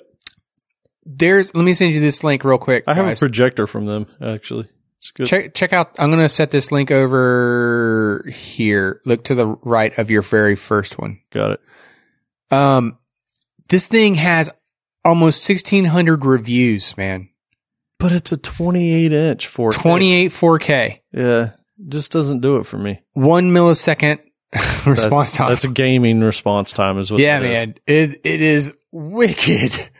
So I was like, well, maybe if I don't go, really big, I just go really awesome to make up for it. So yeah. But the irony there too is that's a gaming monitor, but a 4K, you're typically not going to try and push 4K pixels when you're gaming because it's going to drop your frames. Well, I mean, if you can, you would. Well, with his 1080 Ti, you'd probably be able to do it. That's why you got the Titan after all. Yeah. Yeah. So yeah, I mean, the monitors are a frustrating thing, really. But you mentioned like having the features on the TV, like the HDR and things like that. Like, I normally turn that crap off. So typically you would, but like if you have an Xbox One X that can actually do HDR gaming, sure. I mean, dude, wow. Turn it off. Do you want it to look good? No, turn it on. No, you turn that on. Like yeah. I can't. That soap opera effect. That's different. That's with the different. TVs. Yeah. So HDR means more colors and more depth. That's all that is. I know, but I mean, it like adds to it, though. It adds to the soap opera effect. No. The soap opera effect is the frame interpolation where it tries to smooth everything out. HDR is nothing more than more color. It's literally just more detail. That's all it is.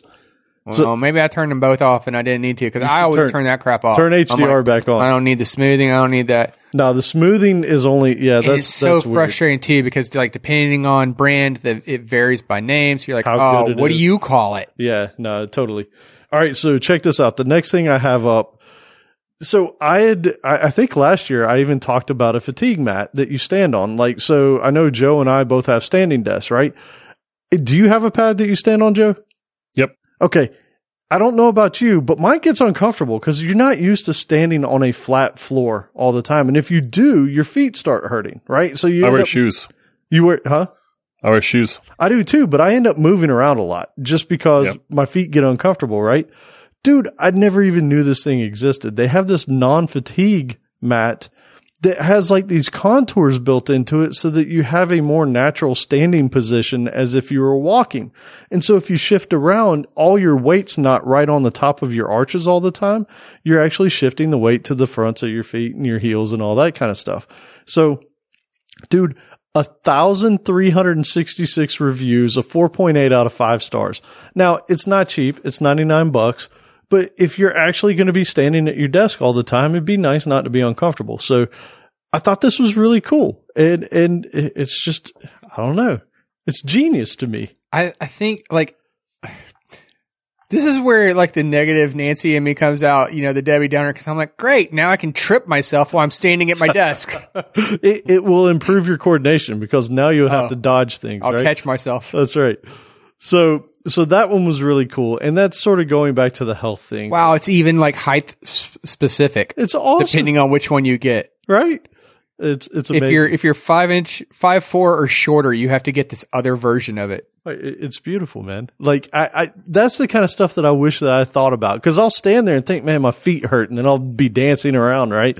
And it's just one of those things that it seems so simple, but yet obviously effective. So, going along the health line of things is an under-desk treadmill. And so what made me think about this was our buddy Ryan Monster, we've mentioned a couple times. He actually got one of these things and he uses it all the time. Like we'll be on a call and you'll see the dude like walking, his head bobbing while he's talking to you or whatever. And this particular one, now here's the thing. None of them are cheap, right? Yeah. This thing's $700, but I'll say this. typically you'll pay $700 for a treadmill that just sits out in the middle of the room and you won't use, right? No, come on. That's not true. It's a coat rack. It makes for a really good coat rack. Right. This one would sort of be in your way, right? So you're going to get on it and use it. That's at least my thought here. But now how does this work with the other thing though? Which other thing? The standing thing? The anti-fatigue mat. My fatigue mat, I move all the time. Like I'll move it out of the way when I'm sitting down and then I flip it down when I stand up. So, same type thing. You kick it out of the way when you're not using it. So this one's got really good reviews, which is not common for an under desk treadmill. It's 4.6 out of 5 stars. It's got 91 reviews and that's pretty good. So now I can really trip myself. Exactly. While I'm standing at my desk. Yeah. And part of this is just coming from, I'm tired of being fat. So, it's one of those things where it's like, it's constantly on my mind that I need to start doing more exercise. I really want to get a standing desk. Dude, they are awesome. I will say. All right. So I have some power problems, so I haven't plugged mine back in yet. But man, I've really been missing it. I feel so much more tired during the day when I'm sitting. The sitting stinks. And I don't know about you guys, but my posture just gets worse and worse as the day drags on. I'm like leaned over more towards the monitor or whatever. So, and you know how they say that's the smoking of the the next generation. And it totally is. So the next thing I have up, and this is interesting. I've got a set of these. I don't have this particular set. This one looks really good. But workout bands, exercise bands. So I used to love working out all the time. And one of the things is I have 3 kids. I have a 3-year-old and I have 2 9-year-olds. And so it's hard to actually go work out because I can't do anything with my 3-year-old, right? Like they won't let you turn them loose in the gym, which would be really fun and interesting to watch, but they won't let it happen. And so you could do it. Yeah, maybe for a minute. What they won't let you do. Right. Come on, man. You can't let the man keep you down. So these things, I don't know if you've ever used exercise bands, but they're awesome. Especially if, like, one of the things about going to the gym is if you're trying to do any heavy lifting, you typically have to have somebody spotting you, right? Well, when you're doing that, you also run the risk of injury. One of the nice things about exercise bands are you can get as good a workout typically using these things with just the resistance, and your chance of injury is much lower because you're not slinging around a lot of, a ton of weight. Until that band breaks and pops you in the eye. And then I'm glad you said that because these are anti-snap exercise bands. Some safety goggles come with it. Yeah, man. So I don't know. These are pretty exciting. Why am I so negative about all yours? That's fine. I'm going to trip. I'm going to lose an eye. Yeah, that's fine. I'm trying to hurt people. Bummer, man. Come on. The cool part about these bands too is you can actually clip multiple bands onto one set of handles to up the resistance. So if you feel like you can do more curling or whatever, you can do this. And I think this set is 140 some odd pounds, 142 pounds and it goes all the way up to 400 pounds, by the way. So you could get one that, No. It's not just 400 pounds. It's 404 pounds not found. 404 pounds. Wait, no, mine came up when I clicked it. You're not getting the joke here, Alan. 404. Very nice. HTTP status recode. There we go. 404 not found. 404 pounds not found. So yeah, and I mean the 404 pound set is $120. I mean, dude, like seriously, you can get a great workout with it. And when I use mine, I actually do if I'd use them more. All right. So now moving into, I think I'm done with the health stuff, at least for a minute. So this next one I'm going to recommend, and there's some caveats to it. So you're like already over $1,500. Okay. Yeah. I spent some money fast. Yeah, you did. Yeah, you did. Well, two of them were just in the treadmill and in the monitor. That took you up to like. That's $1,400 right there. Okay. Yeah. So, all right. So this next one is a webcam. And so I work remotely and we do this podcast and we like to record video. Here's the thing. I tend to, unfortunately, I think I'm a little bit like Outlaw here. I don't know about you, Joe, but like when I go looking for something, I live in review world for the next 12 days, right? Like, God, it's so frustrating. It is annoying because I'll find something that's good enough and I'm like, but there might be something that's a little bit better. Right? This one might be like $5. This one might be like 98% good for me. Right. But there might be one out there that's 98.2% Exactly. good Not for 99, me. 98.2. Right. I got to find that one. And then after I do find it, like, I think I can do better. There might be something better. I can do better. Dude, that's me. So trust me when I tell you, I've reviewed and read. I've read so many things about these. This particular webcam, what does it for me? It's the Logitech C930E webcam. It's just a 1080p. I say just 1080p because 4K is all the rage nowadays. The reason why this one is so good to me is because this one does the video encoding at the hardware itself. So your processor on your computer is not having to encode that video as it's coming across. That may not sound like a big thing, but if you do a lot of stuff, and I have Visual Studio open 12 times on my computer with 100 Chrome tabs and whatever else, it's nice to know that that thing is not contending for my CPU when I'm doing my video calls, right? And okay, I'm sorry. Go ahead. The quality is also excellent, right? Like that's the other thing, right? Like it's even got a nice little software piece of control panel that you can download. I can set autofocus off. I can say just focus on this one spot so it's not constantly zooming in and out as I move around and wave my hands and stuff. I can set the lighting to a thing. I can set my zooms. I can set my panning. So it's like I have all this control over this piece of software and it works on Mac and Windows and it does the encoding at the hardware. And you prefer this over the built-in camera that you have? Because I know you have a built-in camera on your So display. on the Thunderbolt, I did, and I was using that. And then the thing was, it was one of those things like, I don't know. There are times like, I'll have kids over doing something or whatever. And my wife's like, get them off the camera. And I'm like, okay, well, I'm not going to rearrange my monitor to do that. And it is nice to be able to plug that thing up and use it whenever I want. So, the other thing too is I tried to use the Thunderbolt camera on my Windows machine and it just did terrible. And so it was like, man, you know what? This thing's like $67. I'll just get it. And it works great. So question number 2 is, can you use it without installing the Logitech drivers? You can. It works totally fine. But with the Logitech software itself, you have a ton of control over it, like the brightness, the warmth. What is it? Like 4700, 4800K on the warmth to get the picture right. It's just being able to fine tune the stuff really. I will say there are other cameras out there that will do 4K, but everything I saw on them was this thing's going to eat up CPU because it's trying to encode all that. And 4K is a lot of data coming across a pipe, right? And it looks pretty, but I don't really have a need for it. So $67. Highly recommend this one. All right. We all know my love affair for keyboards, actually all things hardware pretty much. And so our buddy Will, we had sit on one of our episodes, right? And we need to get him back. Yes. But so I still have my Sculpt ergonomic Microsoft keyboard. Been using it for years. I love it. Joe, you use the same thing, right? Yep. Love it, right?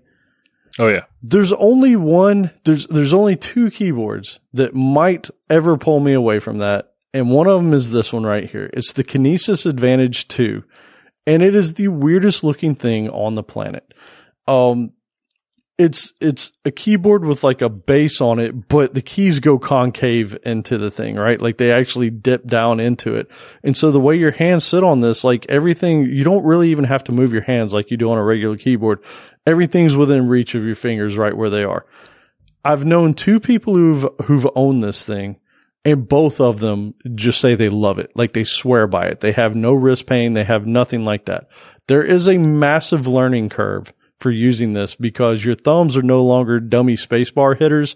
They have functions now, right? Like there's multiple keys right there at your thumbs that allow you to use those for more. This is a big ticket item. It's $319. But I kind of compare it to like if you're a carpenter, you're going to go buy some nice tools, right? We sit in front of a computer all day. I'm going to spend a little bit of money on my tools. I've had my Sculpt Ergonomic for at least 4 years now. It works great. I have no reason to believe that thing wouldn't as well. So, and these things too, if you're into mechanical keyboards, I believe these come with the Cherry MX. Yeah, you can get the one that you linked to was, or at least the way it opened up for me was the brown, but you can get red on it as well. Yeah, you don't want the loud ones. You want the quiet, clickety ones, but they are mechanical keyboards, so it's super nice. But yeah, man, this is also a Windows or a Mac thing. So if this is something that you're interested in and you have any of that RSI, or as Joe knows, if you have carpal tunnel, it's a big deal and it's painful. So, switching to something like this can change your coding life for the better. Oh man, I just saw where the enter key was. This right? is unnatural. Yeah, man. Isn't it? And that's your right thumb. You hit it with your thumb. Same with delete. Yeah. Everybody I've heard says that there is a major learning curve. I think Will even said it took him a couple weeks. And it's right next to the space bar, the right thumb space. Like your space bar is only going to be your right thumb now. But I will say, as the fact that we use these things all day long, get something that's comfortable and is going to work for you. So that was one that I like. Now on to some of my true loves. I gotta say, I'll stick with my DOS keyboard. Thank you. I may actually be buying one of these things soon. All right. So we know I love headphones. So another one of my buddies, Nick, has, let me set the stage for you. We get on calls all the time, right? And we all know better than most that audio is surprisingly hard on computers. I don't know why it's such a pain in the butt to get a headset working properly, but they almost never do. So this guy had initially just used the inboard mic and it sounded terrible, right? Then he switched to a Logitech gaming mic, and every time he would talk, he would blow your eardrums out because everybody's gain would be at one level and his was 10 times that, right? And we all know what we're talking about because every time we get on there, like we'd be yanking our headphones out and all that kind of stuff. He picked up this SteelSeries Arctis 7, and this thing is so cool. It's $150, $149, but these things are amazing. He let me try them out. So first off, they're super comfortable. They have like this intermediate headband that goes over the top of your head that's very, very comfortable. You don't even really feel it there. It's wireless, which is nice. It's a gaming set of headphones. So it's actually made for having surround sound when you're doing PC. And if you're doing PC gaming, you can also, when you're gaming, you can turn the chat volume up and turn the game volume down using their software, which is really nice. If you ever have people that are using crappy microphones or something, it's kind of hard to hear them. You can turn them up, turn down your game volume. So really nice, right? And then on top of it, you can use it with your PlayStation 4. And I think you can use it with anything else you can just plug into directly, but it's not made for those. The other super cool thing about this is the microphone is a boom mic that you can pull out and push it back in. So when you're not using it, it just disappears, right? When you want to use it, you pull this thing out, it activates it, and it sounds so good. Like, and even so I tested this out with some music and they sound phenomenal. Like they're a great sounding set of headphones. So $150, like usually the headphones I recommend to people that are saying, I want some just high end audio. I usually go for the Audio-Technica M50s. These are pretty good and they give you a lot of functionality that you get on top of it for about the same price. So hard not to recommend. And as a matter of fact, Mad Viking God, Aaron Clausen, who was on one of our Docker community talks, he also got these and he loves them. So, not just coming from me, you can reach out to Aaron on our Slack channel and he'll tell you all about them too. And this is with its own like proprietary wireless connectivity. This isn't Bluetooth. Correct. This is using 2.4 gigahertz, I think, band or something like that. Yep. Oh, was that point being like you're not going to use this with your phone too? No, you're probably not going to use this with your phone. I think this was using 2.4 gigahertz connection. So I don't think it's Bluetooth. I'm pretty sure it's not. Yeah, it's not. They do have a set that is Bluetooth, but you're going to spend double the price. So All right. So the next one I have up. Go ahead. I thought. Oh no, I made a noise by accident, but yeah, I mean they look cool. It's basically like that. What do you call it? It's basically I think of it as like a suspension bridge because I've got a set of headphones like that, the AKGs. They're comfortable, that you were right? using before, and it's like there's one band that sits on your head, but it's kind of like acting as a spring to the other one that's actually doing the weightlifting of the headphones. They kind of disappear like that. It's so comfortable. Except on mine, that bridge is taller than this. This one looks to be much narrower, but that's maybe just the way they angled it in the promotion shots or something. I don't know. All right. So my next up, this is a headphone actually that Joe, I think I recommended to you years and years ago. Oh, whoa. You're getting double headphones? Yeah. All right. So the one was for gaming and for talking, right? This one's more for, hey, you want a cheap set that you want to take to the office because, things have a tendency to grow legs in your office and you don't want to lose anything like that, right? These are the Monoprice 8323, except these are updated. So the version that Joe has and that I actually have is a wired version, right? This version comes Bluetooth and it has a built-in microphone. And here's the thing.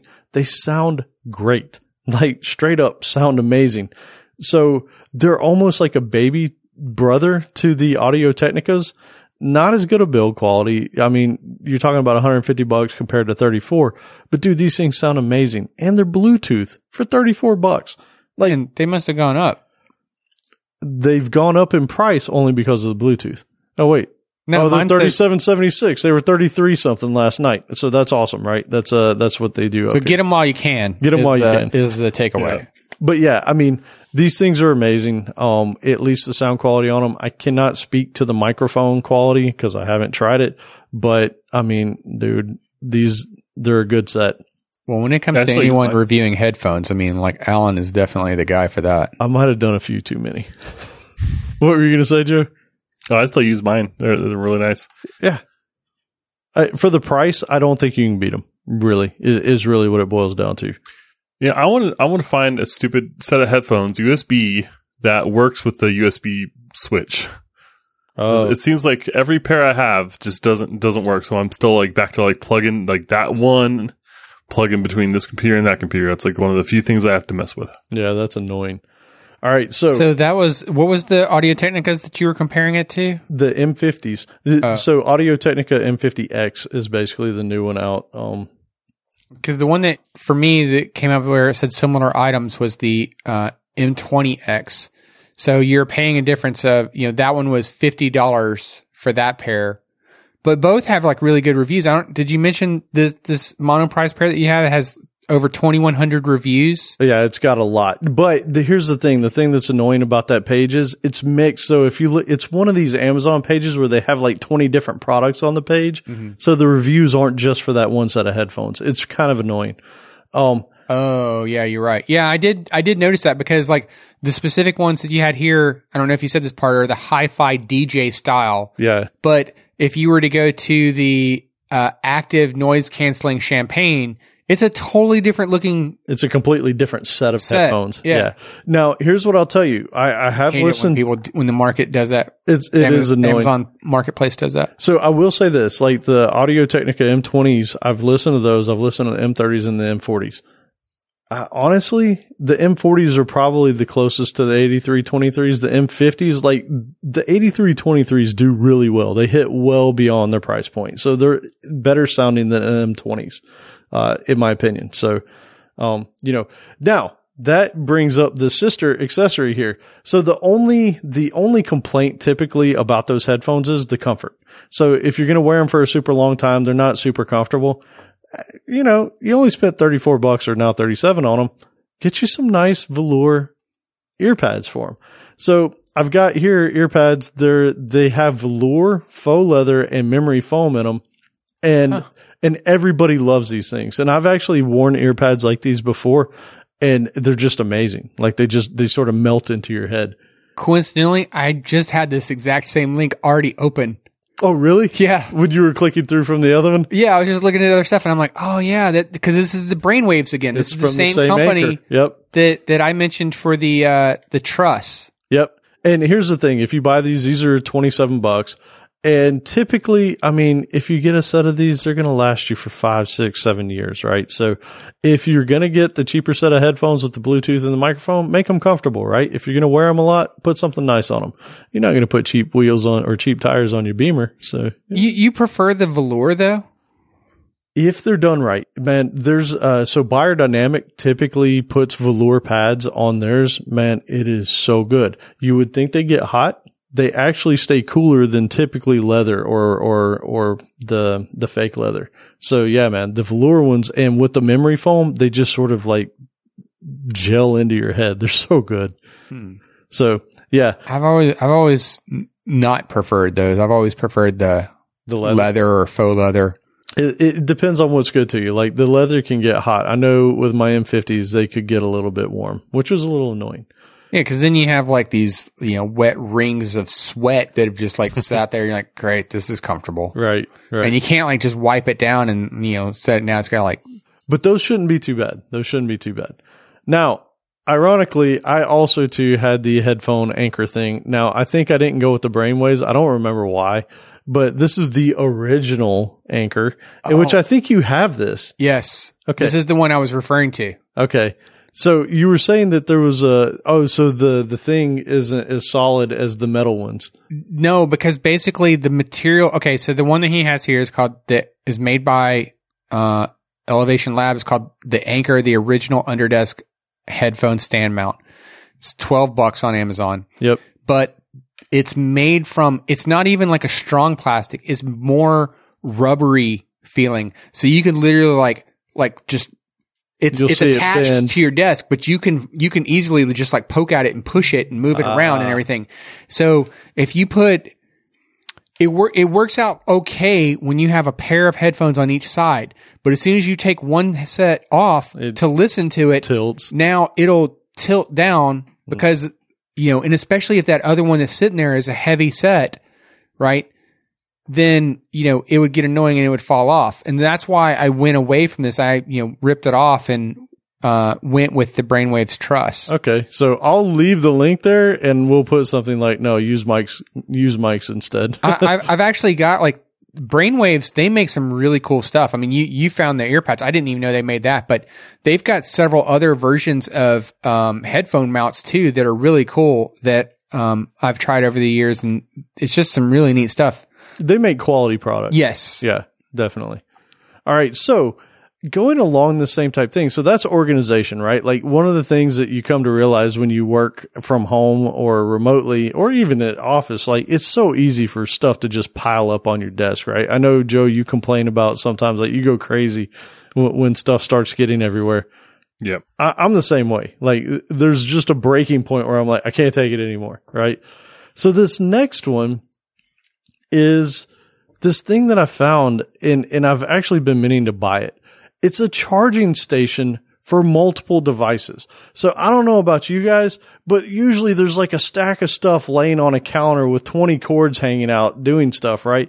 And it bugs me. I can't stand it. iPads, tablets, phones, everything. So this is a nice little organized, like stacked thing to where you can put your devices on there. It comes with, I think, six USB, like really short USB cables already with it. It's $32 and it's a nice place to organize and charge your stuff, maybe at night or whenever you're done so that you don't just have a whole nest of stuff laying around. And it's even got like a little mount for your Apple Watch. So, or any kind of watch you want to put up there. The other thing that I liked about this one is nowadays, if you pay any attention to the charging, like everything's got different charging requirements. Like some phones require like 1 amp, some require 2, whatever. This thing has a smart charging port on it. That's a super fast one, the QC3 charging port. So if you have Android devices that can charge like all the way in like 30 minutes or something, it's got that on it. And then it's also got, so all the rest of the ports are 2.4 amps. So it's good enough to charge an iPad and that kind of stuff. So really nice little device. I don't know if you've heard, but, our friend Joe has a 850 watt power supply to charge his. To charge his No phone. problem. He can charge up to 100% in like 3 seconds. He doesn't need this thing. Now, just to clarify, it does come with the 6 USB cables, but it's 3 pairs. Right. You get 2 USB-C, 2 micro USB, and 2 Lightning. Yeah, Lightning. So, but here's the cool part is if you go to that page and you scroll down, they give you 50% off other cables. So if you need to buy more of a particular type, you can get like, they've got 9-inch cables and you can choose whether you need Lightning or mini USB or whatever. So dirt cheap and it'll help you to keep everything nice and tidy. Well, I see for the long. Scroll down. It says special offers and short. No, I found it, but because I found the link for the long Lightning cables, I'm like, well, I want the short Lightning cables if I'm going to buy this thing. But I found it was there at the top. And man, I gotta tell you, dude, that's $7 for a 4-pack of Lightning cables. That's cheap, right? But you get them for 50% off if you buy it with this product. So it's $3.49. Right, but I mean, $7 to begin with is already cheap. A decent price for a Lightning cable, and now you're going to pay like $3.50 for it. Yeah. So this one's kind of exciting because I really do like to declutter some of my stuff, right? So that's a nice. There's kind of two sides to it. Like I use these little kind of nub things that you can kind of put cables in, and it's like a weight. Yep. And that's nice, but it doesn't help you where you plug it in. So if you got 3 devices, going through this, like, yeah, okay, so the device area isn't so terrible, but you've got 3 plugs plugged into something somewhere, and that's pretty nasty. I've got that same exact thing that you just held up right there. And yeah, here. It's nice for holding the cables in place, but as soon as you need to charge more than one thing, they're all just laid on top of each other, right? Yeah. It's just a mess. So, yeah, I like that. And for the organizer and you should too. All right. So here's where I said you were going to mess up my tip earlier. So I too am a big fan of mesh networks. So that Google 3-pack that you had earlier, the Wi-Fi stuff. So there's a couple of reasons why I went with the one that I did, which is the Netgear Orbi set. So I just have the 2-pack, and the 2-pack will cover up basically the same thing, 5,000 square feet. I think the Google one was 4,500 square feet. So there were a couple of differences for me. One, Google already has all my information. I didn't want to give them any more. Oh, come on now. They're going to get it anyways. They're going to get it anyways because I have an Android phone and they're spying on me. And you use Chrome. And I use Chrome, although I have been switching way more to Firefox of late. The other thing too is the Google set of pucks, they do 1.2 gigabits per second. And this goes back to the whole review thing. Well, I wonder if I get faster for my money. And so then it was literally, days of researching. And the Netgear Orbi, this one, the RBK 50 has 3 gigabit throughput, which for me probably doesn't matter, but it's there, right? So that was one thing. And then there was another thing, and you'll remember Outlawed. There's something that you bought at one point. It was called Disney Circle. So check this out. This is really cool. And this just happened in a recent firmware update on the Orbi. So you could buy the Disney Circle on Amazon. I don't remember. It was like $90 or something like that. Yeah, something like that. Okay. I'll look it up. But it was basically a way for you to make sure that your kids weren't seeing anything bad on the internet, right? Well, it's more than that. Okay. That's understated. You can fill us in.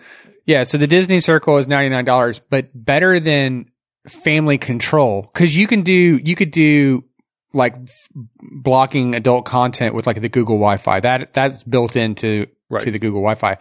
What this does is allows you to set up limits, like time limits. So you can say like, hey, you're spending too much time in front of a screen.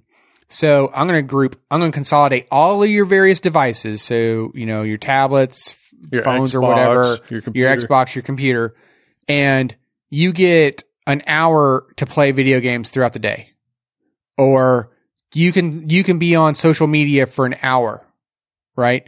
Or whatever, you can categorize all these things, but you could also say like, hey, this, education site like, Khan Academy, unlimited time. You get to use that as often as you want, right?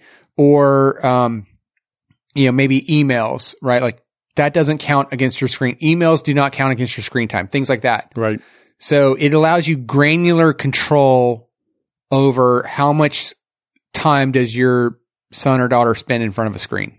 So going along with that, one of the latest firmware updates includes that for free. It's part of the firmware. So, so you don't have to pay another $99 for that device, and you'll have access to all the same stuff.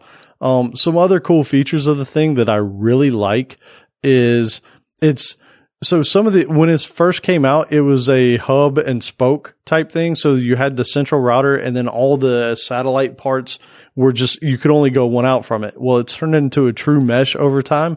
So now you can actually have that, and then you could create satellites out from it, and it'll spread the internet out. That's really good. Another thing, there's a couple of things that I really like too, is you get a free dynamic DNS setup with this router. So I can set up a DNS to my house so that if I ever need to access my network from outside, I have a domain name I can hit and go straight to mine. Because I have a dynamic IP address with my service, it makes it nice for that. And that's free, which is something that you typically pay $3-4 a month with some other service, right? And then the other thing I really like about it too is you can even set up VPN access from your phone or something else to where you can VPN directly into your network, which I'm sure a lot of other things like this allow that. But it is really nice to be able to just say, hey, use the OpenVPN software, and now you can get into it. There's a ton of other features, but dude, I think I've restarted this thing twice in 2 years. Right? I mean, that's saying a lot. I mean, we all remember the days of routers where it was like, internet's all down. The time. Are you still doing it? It gets to where you have to do it like once a day. No, ever since I got the Google, it's been fantastic. But like the old Netgears and something, it's like, there's something that's like, after you had them for 1 year, it's like once a month, then it's once a week, and then eventually it's the once a day until you buy another Netgear and repeat. Yeah, it's absolutely ridiculous. This thing, I don't even think about it, right? I just use it, and it's awesome. So yeah, man, $293 covers a pretty decent sized house. So, highly recommend it. I don't think that you're really going to go wrong with either of the devices that we mentioned.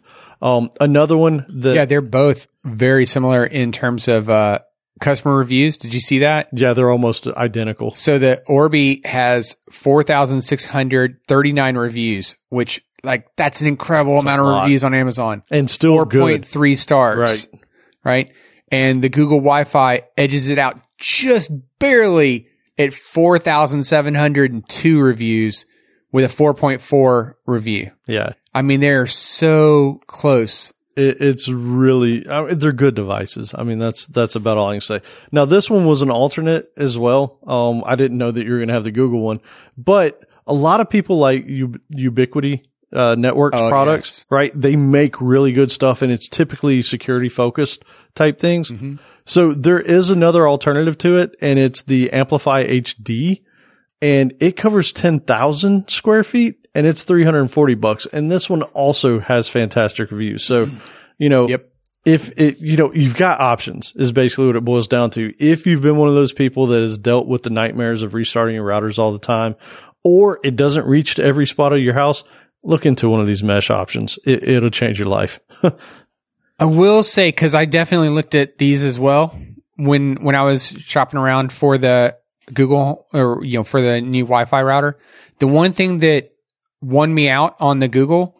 And I don't remember if this is the same case for the Orbi, but definitely this ruled out the Ubiquiti Amplify setup, was that with the Google Wi-Fi, you could wire in each additional hub.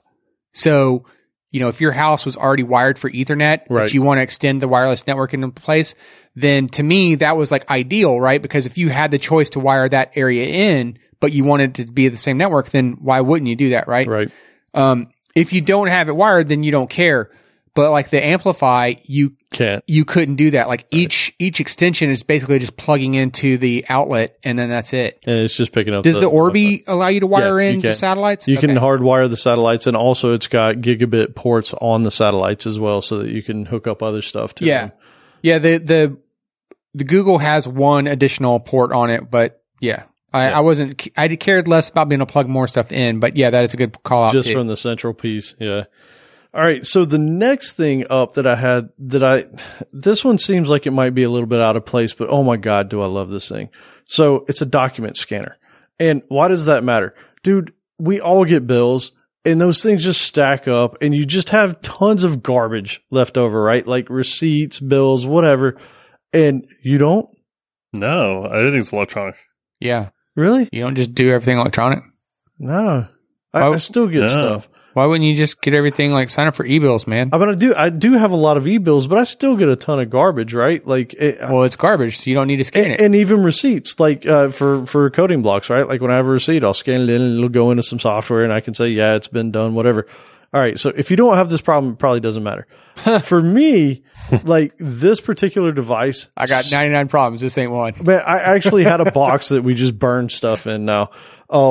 But yeah, this thing's awesome. Like it'll scan receipts. It has OCR on it. So if you have For your OCD. for my OCD, but yeah, now I can actually go in. I can find any bills. I can find any like warranty things. That's another one, right? Like when you have some warranty paperwork that you bought some device from Best Buy and you had warranty papers for that, right? Like I can go find that stuff now because I know exactly what folder it's in and I can go to it easily. And I don't have to keep that stuff laying around.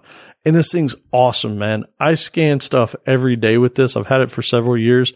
It's amazing. And the software that comes with it is great too. So, and the OCR is nice if you can search for it. So it's like warranty, refrigerator. Exactly. Dude, I can't tell you how many times I've used that stuff. As a matter of fact, the refrigerator is one that happened to me recently. And it was like, wait a second. I know I bought an extended warranty on this because I didn't trust it. And sure enough, I was able to go find it. So you picked the Fujitsu ScanSnap S1300i. Yep. And not the S1300i Deluxe. So you always get the Deluxe, son. Deluxe. You know, that's the weird part is it probably didn't exist when I bought this thing. I will say there were several of them out there. The reason why I chose this one over some of the other ones, because there's some really cool portable ones now. But this one will actually do duplex scanning. So it'll scan both sides as it comes in, which to me is nice. I don't want to have to flip papers around. I want to scan it once and be done. So I just hope you caught my reference there. You don't remember that? I'm going to put this link here. I'm going to be sure for us to share this in the show notes as well. But yeah, you don't remember the Coke commercial, Deluxe 24/7? No. It's Deluxe 24/7, yeah, son. I do not. Man, I'm going to have to look it up later. I just put it in there. It's hilarious. All right. So now I'm getting down to the very last little bit. I didn't have a whole lot left to spend. I think I was a little right around $300. So we've mentioned this one on the show before and I've used it several times and I just have to recommend it again. It's the Android or iOS app called Algorithms. Yeah. Go get it. Like if you're a software developer, it's awesome. And to get the fully unlocked experience is $3. Like go get it. Now, wait a minute. You're using this as a companion as you code, you're saying? You find it like that good? Or no, I'll just sit there. Like if I'm just sitting there and I'm not doing anything, if I'm, riding in the car or something, I'm like, I want to learn something. Right. And like the stuff that we talked about with the bubble sorts and the binary searches and all that, they have awesome like visual explanations of what's happening every step of the way, right? And you'll just say next and it'll show you the next piece that happens. It's such a well done application. And for $3, the amount of learning that you can get out of that thing is just, it's nuts. So highly, highly recommend it. I have links for both that on Android as well as on iOS. So those will both be in the show notes. Oh, that's new because last time we talked about it, this wasn't available for iOS. Oh, was it not? It's the same app. Yeah, it's on both. Yeah, last time this was only an Android app, if I recall. Maybe I'm remembering it wrong. I don't know. I went out of my way to go find it on iOS. So the free part is free on both Android and iOS. But if you want to unlock all the content in it, it's one of those freemium type things, right? Like once you get in there, you'll have to pay $2.99 if you want the rest of everything. But highly, highly recommend it. So if you want to see more than the singleton, you have to pay. Much. Singleton's all they care about. You have to pay to see the factory pattern. All right. And so my final thing. Oh, I guess algorithms, not patterns. Sorry. Well, they have all kinds of stuff. I don't have my phone over here. Otherwise I'd pull up some of it. That's okay. I got mine. I'm going to look at it. But it's, there's some that are just like informational. You can just kind of read and they'll have some nice visualizations for it. yeah, one thing you'll like, Outlaw, I was poking around in there the other day and it tells you how TLS works. Like all the way through it, right? Like this is what's happening when it initiates a connection and all that kind of stuff. I don't like the implication there, sir. You like security. You're saying I don't already know? Yeah. So, I mean, it's just so good. And it looks like they add to it all the time, which is awesome. Well, I just installed it, so I'm going to be giving this thing a check. Oh, yeah. Okay. All right. And so my very last thing is, and I'd be remiss if I didn't put something in here about chairs because we all hate and love chairs, right? You buy a cheap one, they suck, they creak, they are annoying, they fall apart after a year, and you're like, man, why did I just spend a little bit more? And then you spend a whole bunch, and then you're not happy with it, and you're like, why did I spend so much on this thing I hate, right? So it's never a good thing. And for whatever reason, 300-ish seems to be the sweet spot of not too cheap and not too expensive. So this one, I've been blasted to death from Facebook ads on this particular chair, and I've looked up reviews on it, and it seems to be really good. I haven't personally sat in this one yet, but if you're on the hunt for a chair and you don't want something with a mesh bottom, which by the way, I'm interested in getting rid of the mesh bottom now. I'm kind of over it. Really? Why? I don't like it as much. I don't know. I can't explain it. I just kind of over it. This one has the mesh back, which I really do like the way that feels, but I want something a little bit more supportive on my behind. So, this particular one's called the Ergo Chair 2 by Autonomous. It's their second version. It's got 678 reviews on their site with a 4.3.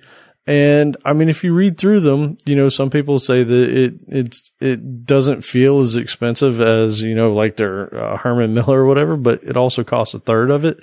So, and for the person that likes different colors, you can get it in evergreen, which looks really cool. You can get it in, you know, blue, red. So it's something that you can style to your particular liking, but it's also supposed to be super adjustable to be comfortable for your particular body. So that concludes my list. And I just went slightly over budget. I'm at $3,004. This Autonomous Ergo Chair 2, it reminds me of the CEO chair from Silicon Valley. Yeah. Does anyone else remember that? Man, you have a memory for details that I just don't. Like Silicon Valley was hilarious to me, but I don't remember. I've been rewatching it and like they just like stole the chair for him. Okay. So. Yeah. I don't recall it, but yeah. So, I mean, maybe it's something I pick up in the future. Not sure. But yeah, we'll have the link up there. With shipping, it's $328. That's pretty awesome. Yeah, not bad. So that was it. Yeah. Okay. You have one more thing. Well, yeah, one thing that I forgot to mention earlier though too, because I was like, oh, somebody might, you know, bring this up because I mentioned those TP-Link smart plugs, right? And I don't know when Amazon released these, but it just came out like, you know, apparently sometime soon. Amazon recent. Basics. No, the Amazon Smart Plug. Ooh. And I did consider that, but I was like, well, then you're locked into just the one system. So if you wanted it to work with, you know, if you wanted to use it through your Google Assistant too, then that's why I put the preference towards the TP-Link. Well, you know what though? The TP-Link's cheaper too.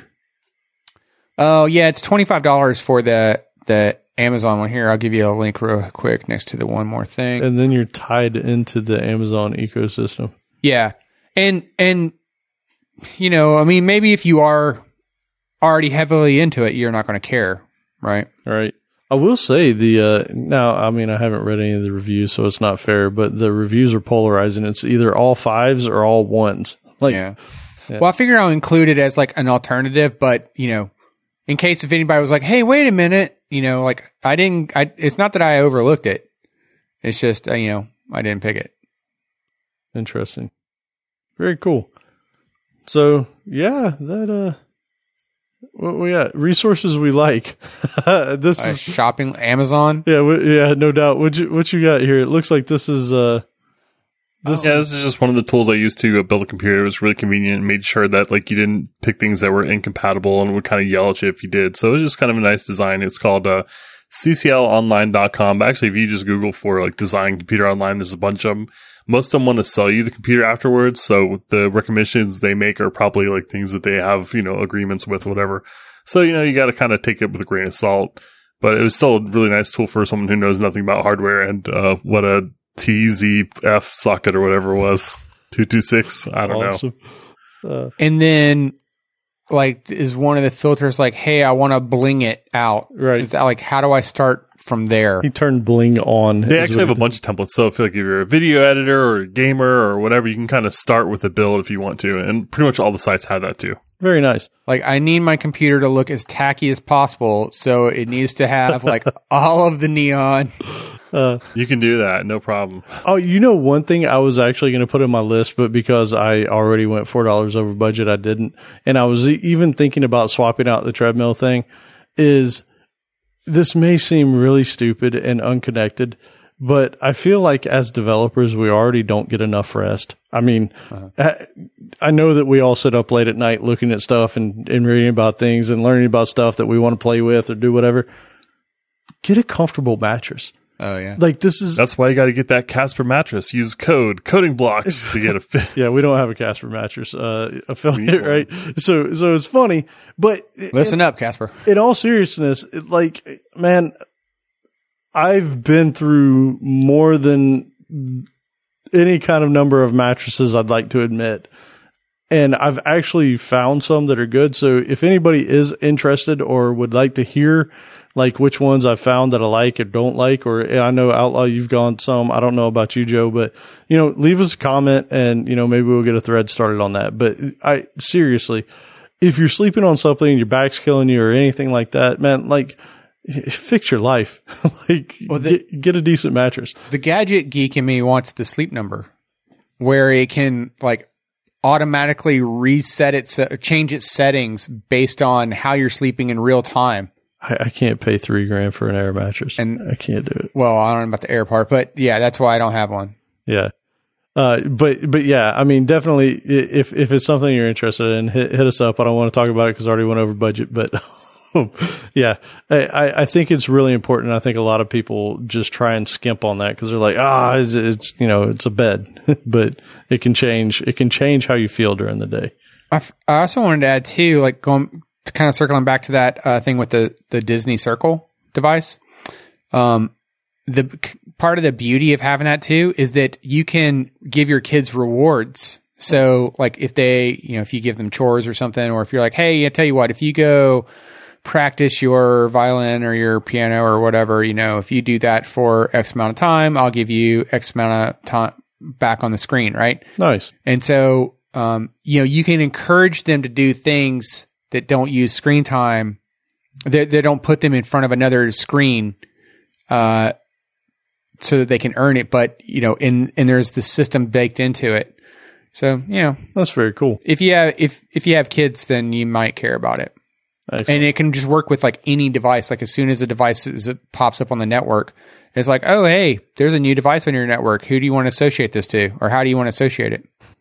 My kids will hate me. Oh yeah, that's the funny thing. Actually, too. Oh man, the funny thing. I think it's actually in. It might actually be in the. Yes, in the Amazon page. If you go to the Amazon page for the Disney Circle, here, let me give you guys a link real quick, and I'll put this next to or underneath the one more thing. Like one of the images that comes up is some kid put a drawing on their door is like, if you like circle, don't come in here. Cause like the parents love it, but the kids hate it. Oh, that's hilarious. It's like one of the top reviews too. It's hilarious. Oh, that's beautiful. I just wonder like how old that poor kid is. They're going to see that drawing there for the rest of their lives. Oh, I love that. All right, so now it is on to my favorite. Oh, wait, one last thing. Doggone it. All right, this one's super fast. If I hadn't had all that money wrapped up in all the other cool stuff, I probably would have just gotten a Surface Book too. All right, moving on. All right. Bombshell. Yeah. So on to my favorite part of the show. It's the tip of the week. And with that, Jay-Z, you lead. I would say I'm going first. So since I didn't realize we were recommending products we've actually used, I wanted to take this opportunity to talk about something I just got. And I don't usually get toys. I don't really like digital stuff. Like, I only like software. I don't like hardware. I don't like accessories. I don't even want alarm clocks in my house. Like, I like to keep it simple and have like a boss computer, right? But I did buy a toy that I'm very excited about that I think you guys might enjoy. Yeah, super jet. I bought a thermal camera. Wait, what are you using this thing for? So, lots of reasons, but one of them is that I have a kind of a funky setup with my air conditioner, and I had some little kind of things that like little doors to the attic, and I could feel warm air coming out of them.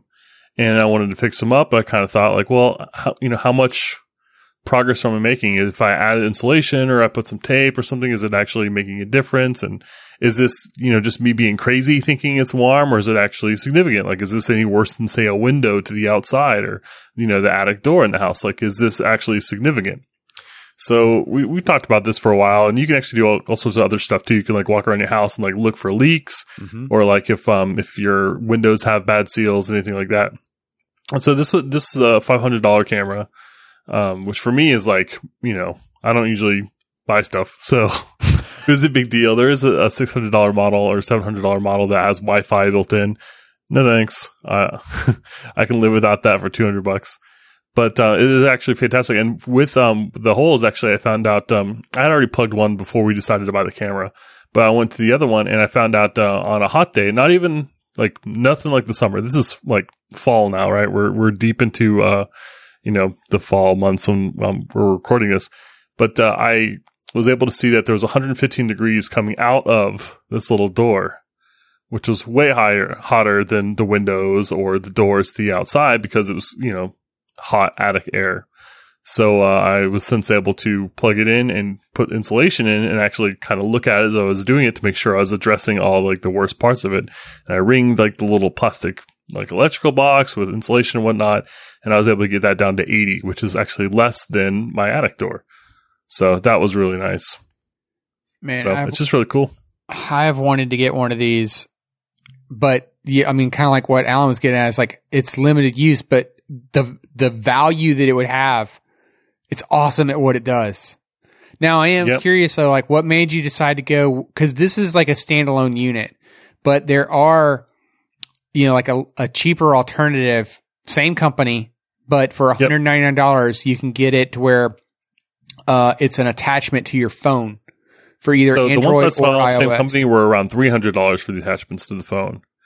And I didn't like the idea that you kind of have to like pick which phone you're going to use. And like some of them actually kind of like were designed to like snap into the bottom. So it's like if you got a phone that had like, say, the power on the side, like old flip phones used to have or something, then all of a sudden you've got a, you could do it with an adapter or a dongle or something. But I didn't want to be walking around with like two hands like you're getting up in your attic or whatever, like trying to kind of juggle these two things that aren't really quite connected, or, you bring your your phone in the attic and you drop it or something. It's just a problem. So I like the idea of just having one thing. It like looks like a camera. It's small. It fits in your pocket. They have the ones that look like guns too, which are also around the same price point. But I like the idea of just being able to kind of put it in a pocket, like no big deal. That's really it just looks cool. like a camera. So yeah, I put a link to the adapter version that I was talking about. But the gun version that you're talking about, which is the one that you're going to see like home inspectors are going to use that one. That's like $3,000. Oh yeah. The professional ones get crazy, but they like the really super good ones are really good at like if you're say like up and I don't know, a skyscraper inspector, you can go and they'll have like really good resolution so you can see things like fine detail, so you can see like little cracks and stuff. But also I think they're better at like seeing like further distances. So like you can go point it at a 3-story building, and see if there's like a leak or something up there, and that's not something I'm going to be able to see very well with this thing. So this is definitely consumer grade, but it's been super helpful already. Like I went around the windows and stuff, and you got to kind of figure out how to use it. Like you would think you'd be able to kind of look at the windows from the inside of the house out and see if there's hot air coming in. That didn't work out so well for me, but going on the outside of the windows and seeing the cool air leaking out was actually really useful for me. So wait, I'm so you still couldn't kind of see it from experimenting the and learning. inside? Huh. And the thing with the attic was just amazing to me to see. It was like, oh, like I could see there's 115 degrees right here. And that day, I think it was like 85 degrees out. And in Florida, the summers get up to 100 degrees. So I can't imagine what that would have been like on a hot day, which is, in the middle of summer. Did you notice a big difference when you plugged them up? Yeah, now I can kind of put my hand up there and it doesn't feel warm. It doesn't feel like crazy attic in there. But now I'm going around, like, it's crazy. You can see like the studs in the wall and, at, like everything. The corners of the house are all like much hotter than anything else. So I'm like, well, I wonder if I could go in there, like sneak some insulation in. The insulation made a big difference everywhere. You own stock in it now. Yeah, well, that, man, you can rent those machines, but we got some spray foam done, and that was not cheap. But I was able to see after the fact. Unfortunately, I didn't have the camera before because I would have loved to compare it. I just like the idea of knowing, like, if I pay $1,500 for someone to come in and spray foam in my attic, like, does it actually make a difference? That's excellent, man. But you said you could. I just want to make sure I understood this right. You said you couldn't see the difference around your windows from the inside. You had to go outside. Yeah, so I don't know if that's just a fluke or how I was doing it. There's a bunch of different settings you can kind of mess with, but like for me, I wasn't seeing the hot air leaking in from my windows, but I was able to see the cool air leaking out. So it was just easier. I mean, like you can kind of position it in different ways and see it, but it was just easier for me to see the cool air leaking out than was to see the heat coming in. So I don't know how thermodynamics works. I'm definitely rusty on that kind of stuff. But it was just kind of interesting to see that for like the attic, I could see like the hot air coming in. But for the windows and the doors, it seemed like I was more able to see the cool air going out. That's a nice geek out thing. I kind of want one now, and I have absolutely no reason to use it, but I want it. Yeah, it's pretty nice. And I'm going to be adding insulation around we got 2 attic doors, so I'm going to definitely be putting insulation around them because I'm surprised to see just how high that is. That's excellent. Hey, can I borrow your camera? Yeah. Yeah, you got to come get it. If you can catch him, you can get that and kick him in the shins all at the same time. That's right. That's right. Good luck. I am unbroken. All right. So my tip is actually, this comes back from the previous episode where I had recommended like learning like microservice type things using Azure Functions because they're dirt cheap, right? Well, I learned about something even cooler from our friends at the MS Dev Show. They had a podcast episode recently talking about IoT Edge. Never heard of it, didn't know what it was. If I had heard of it, I wouldn't have had any idea what it meant because it just sounds like stuff for little devices.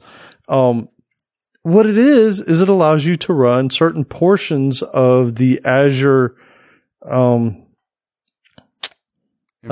infrastructure internally on premise. So if you want to do Azure Functions, if you want to try it out for free internally, or not even just try it out for free, set up your applications to where you can make it to where it would be easier to port into the Azure ecosystem online into the cloud. This is a great way to do it. So the Azure IoT Edge, I'll have a link to it. But one of the cool things is it's not just Azure Functions. They also have the ability to where you can do streaming analytics. You can do ML and AI. So machine learning, artificial intelligence type stuff. Just really, really cool stuff that you can do all on premise without ever having to connect to the cloud.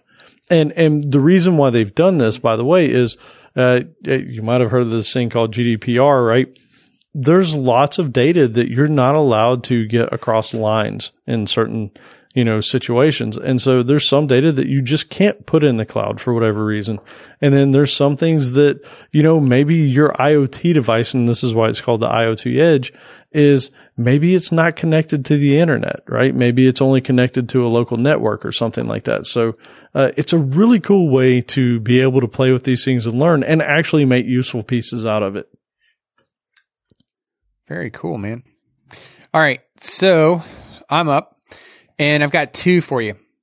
The first one is we've talked about this before, that desire where, I want to debug some CSS, but it depends. I need to freeze the page in order for something to happen. And in the past, we talked about like how, like one of the alternatives that was mentioned was, well, you could just right click on any DOM element and you could say like, hey, freeze this or, put it in a hover state or something like that. And that's great as long as the DOM element exists on the DOM. But if the framework you're using or, whatever you've written, if you're writing DOM elements on the fly based on something, then that might not be an applicable workaround for you. And so in the case of like picture, like the use case that, I'm thinking of is maybe you have a floating menu. So like when you hover over an icon, boom, this div pops up and shows you a menu, right? And it literally doesn't even exist in the DOM until you hover over that, right? And that's the thing I want to freeze. I want to freeze the page so that it stays exactly like that, and then I can go over and start poking around in the dev tools. And right? the problem you're going to find, right, is if you try and go to another window, you're going to mouse away from it, and then your popover disappears. As soon as you mouse off of that div, then boom, it goes away. Right. So I got frustrated, and I was like, I wonder if there's an answer to this yet. And it turns out there was already an answer for it back in 2013 that I just somehow never found until now. So I'll blame that on my Google foo. But somebody posted here this really cool answer. Open up your DevTools, set it to the sources tab. You don't have to open up any particular source. Just set it to the sources tab. Then go simulate whatever it is you're trying to do, like hovering over that icon to pop up the menu, and just hit F8 to pause everything. That's beautiful. Then you can simply go back over to your DevTools and inspect whatever you wanted to inspect. And if you're looking to see like, hey, what CSS class got assigned to this div, or like, why did this not look right, or whatever, now you can actually investigate and inspect it. I'm actually going to upvote this. Right? That's a great idea. Isn't it? That's cool. I didn't know Stack Overflow did that. I saw yours in real time. Yep, there we go. And somebody else just did it. Is that you, Joe? So yeah, so that's I loved that answer. I was like, man, where's this been in my life? And last but not least, I can't believe we've never mentioned this before. And I'm actually going to just do a quick double check on it. But let me see here. Bang, bang, bang, bang, bang. So in the way of, like, you notice there was a theme among the items that I picked, right? Were around automation, right? How have we never talked about if this, then that? Oh, yeah. So if you aren't already aware, you should go to ifttt.com or download the app by the same name from your app store, be it Google or iOS or whatever. I'm sorry, Android or iOS, and install it. You can set up applets to automate all the things in your life that you want to automate. I don't know why we haven't talked about this one already. Like, how did we miss this? Well, and it's funny you mentioned this because I was just reading about GitHub Actions earlier today. Have you seen that? No. It's their new workflow stuff that they just rolled out. It's supposed to be kind of like if this, then that, but like for GitHub. So you can like set up your pipeline and do all sorts of other cool stuff. Remember they had that robot there for a while that they would hook up, so if someone break the build, it would kind of do something, whatever. But oh, this is for this is like automating your build process, kind of like that type of thing. Yeah, right? But they were saying, I was reading an article about it, that it's like that's where it starts, but it's actually could be used for all sorts of different stuff. It sounded exactly like if this and that to me. I've only played around with if this and that a little bit, but it looked and sounded like, from what I read, like it was just like that, but GitHub. Very cool. Yep. So now, if this, then that will have an official place in our history books, since it has only taken us 93 episodes to think, oh yeah, we should probably mention this thing. Dude, in 5 years. This is like our 5-year anniversary, right? Yeah. That's amazing. Yeah. Oh yeah, I guess it is. Yeah, we should really do more stuff with if this and that. Like drag a Trello card over, do something, and kicks off a task and does all sorts of things, makes me a coffee. Decaf coffee. No. If Joe drags a Trello card, kick him in the shins. That's excellent. Yep. All right. Well, with that, be sure to subscribe to us on iTunes, Stitcher, and more using your favorite podcast app. And if you haven't already, like Alan mentioned earlier, we would really appreciate you spreading the word or leaving a review to share with everybody. You can find some helpful links at www.codingblocks.net/review. Yep, and while you're up there, you can check out all our show notes, examples, discussions, and more. And if you go to codingblocks.slack.com, then you can send your feedback, questions, and rants to that channel where there are really smart people in there that will help you out. And make sure to follow us on Twitter if that's your bag, or Facebook, or wherever else you feel like it. And if you go to codingblocks.net, you can find all of our social links there at the top of the page.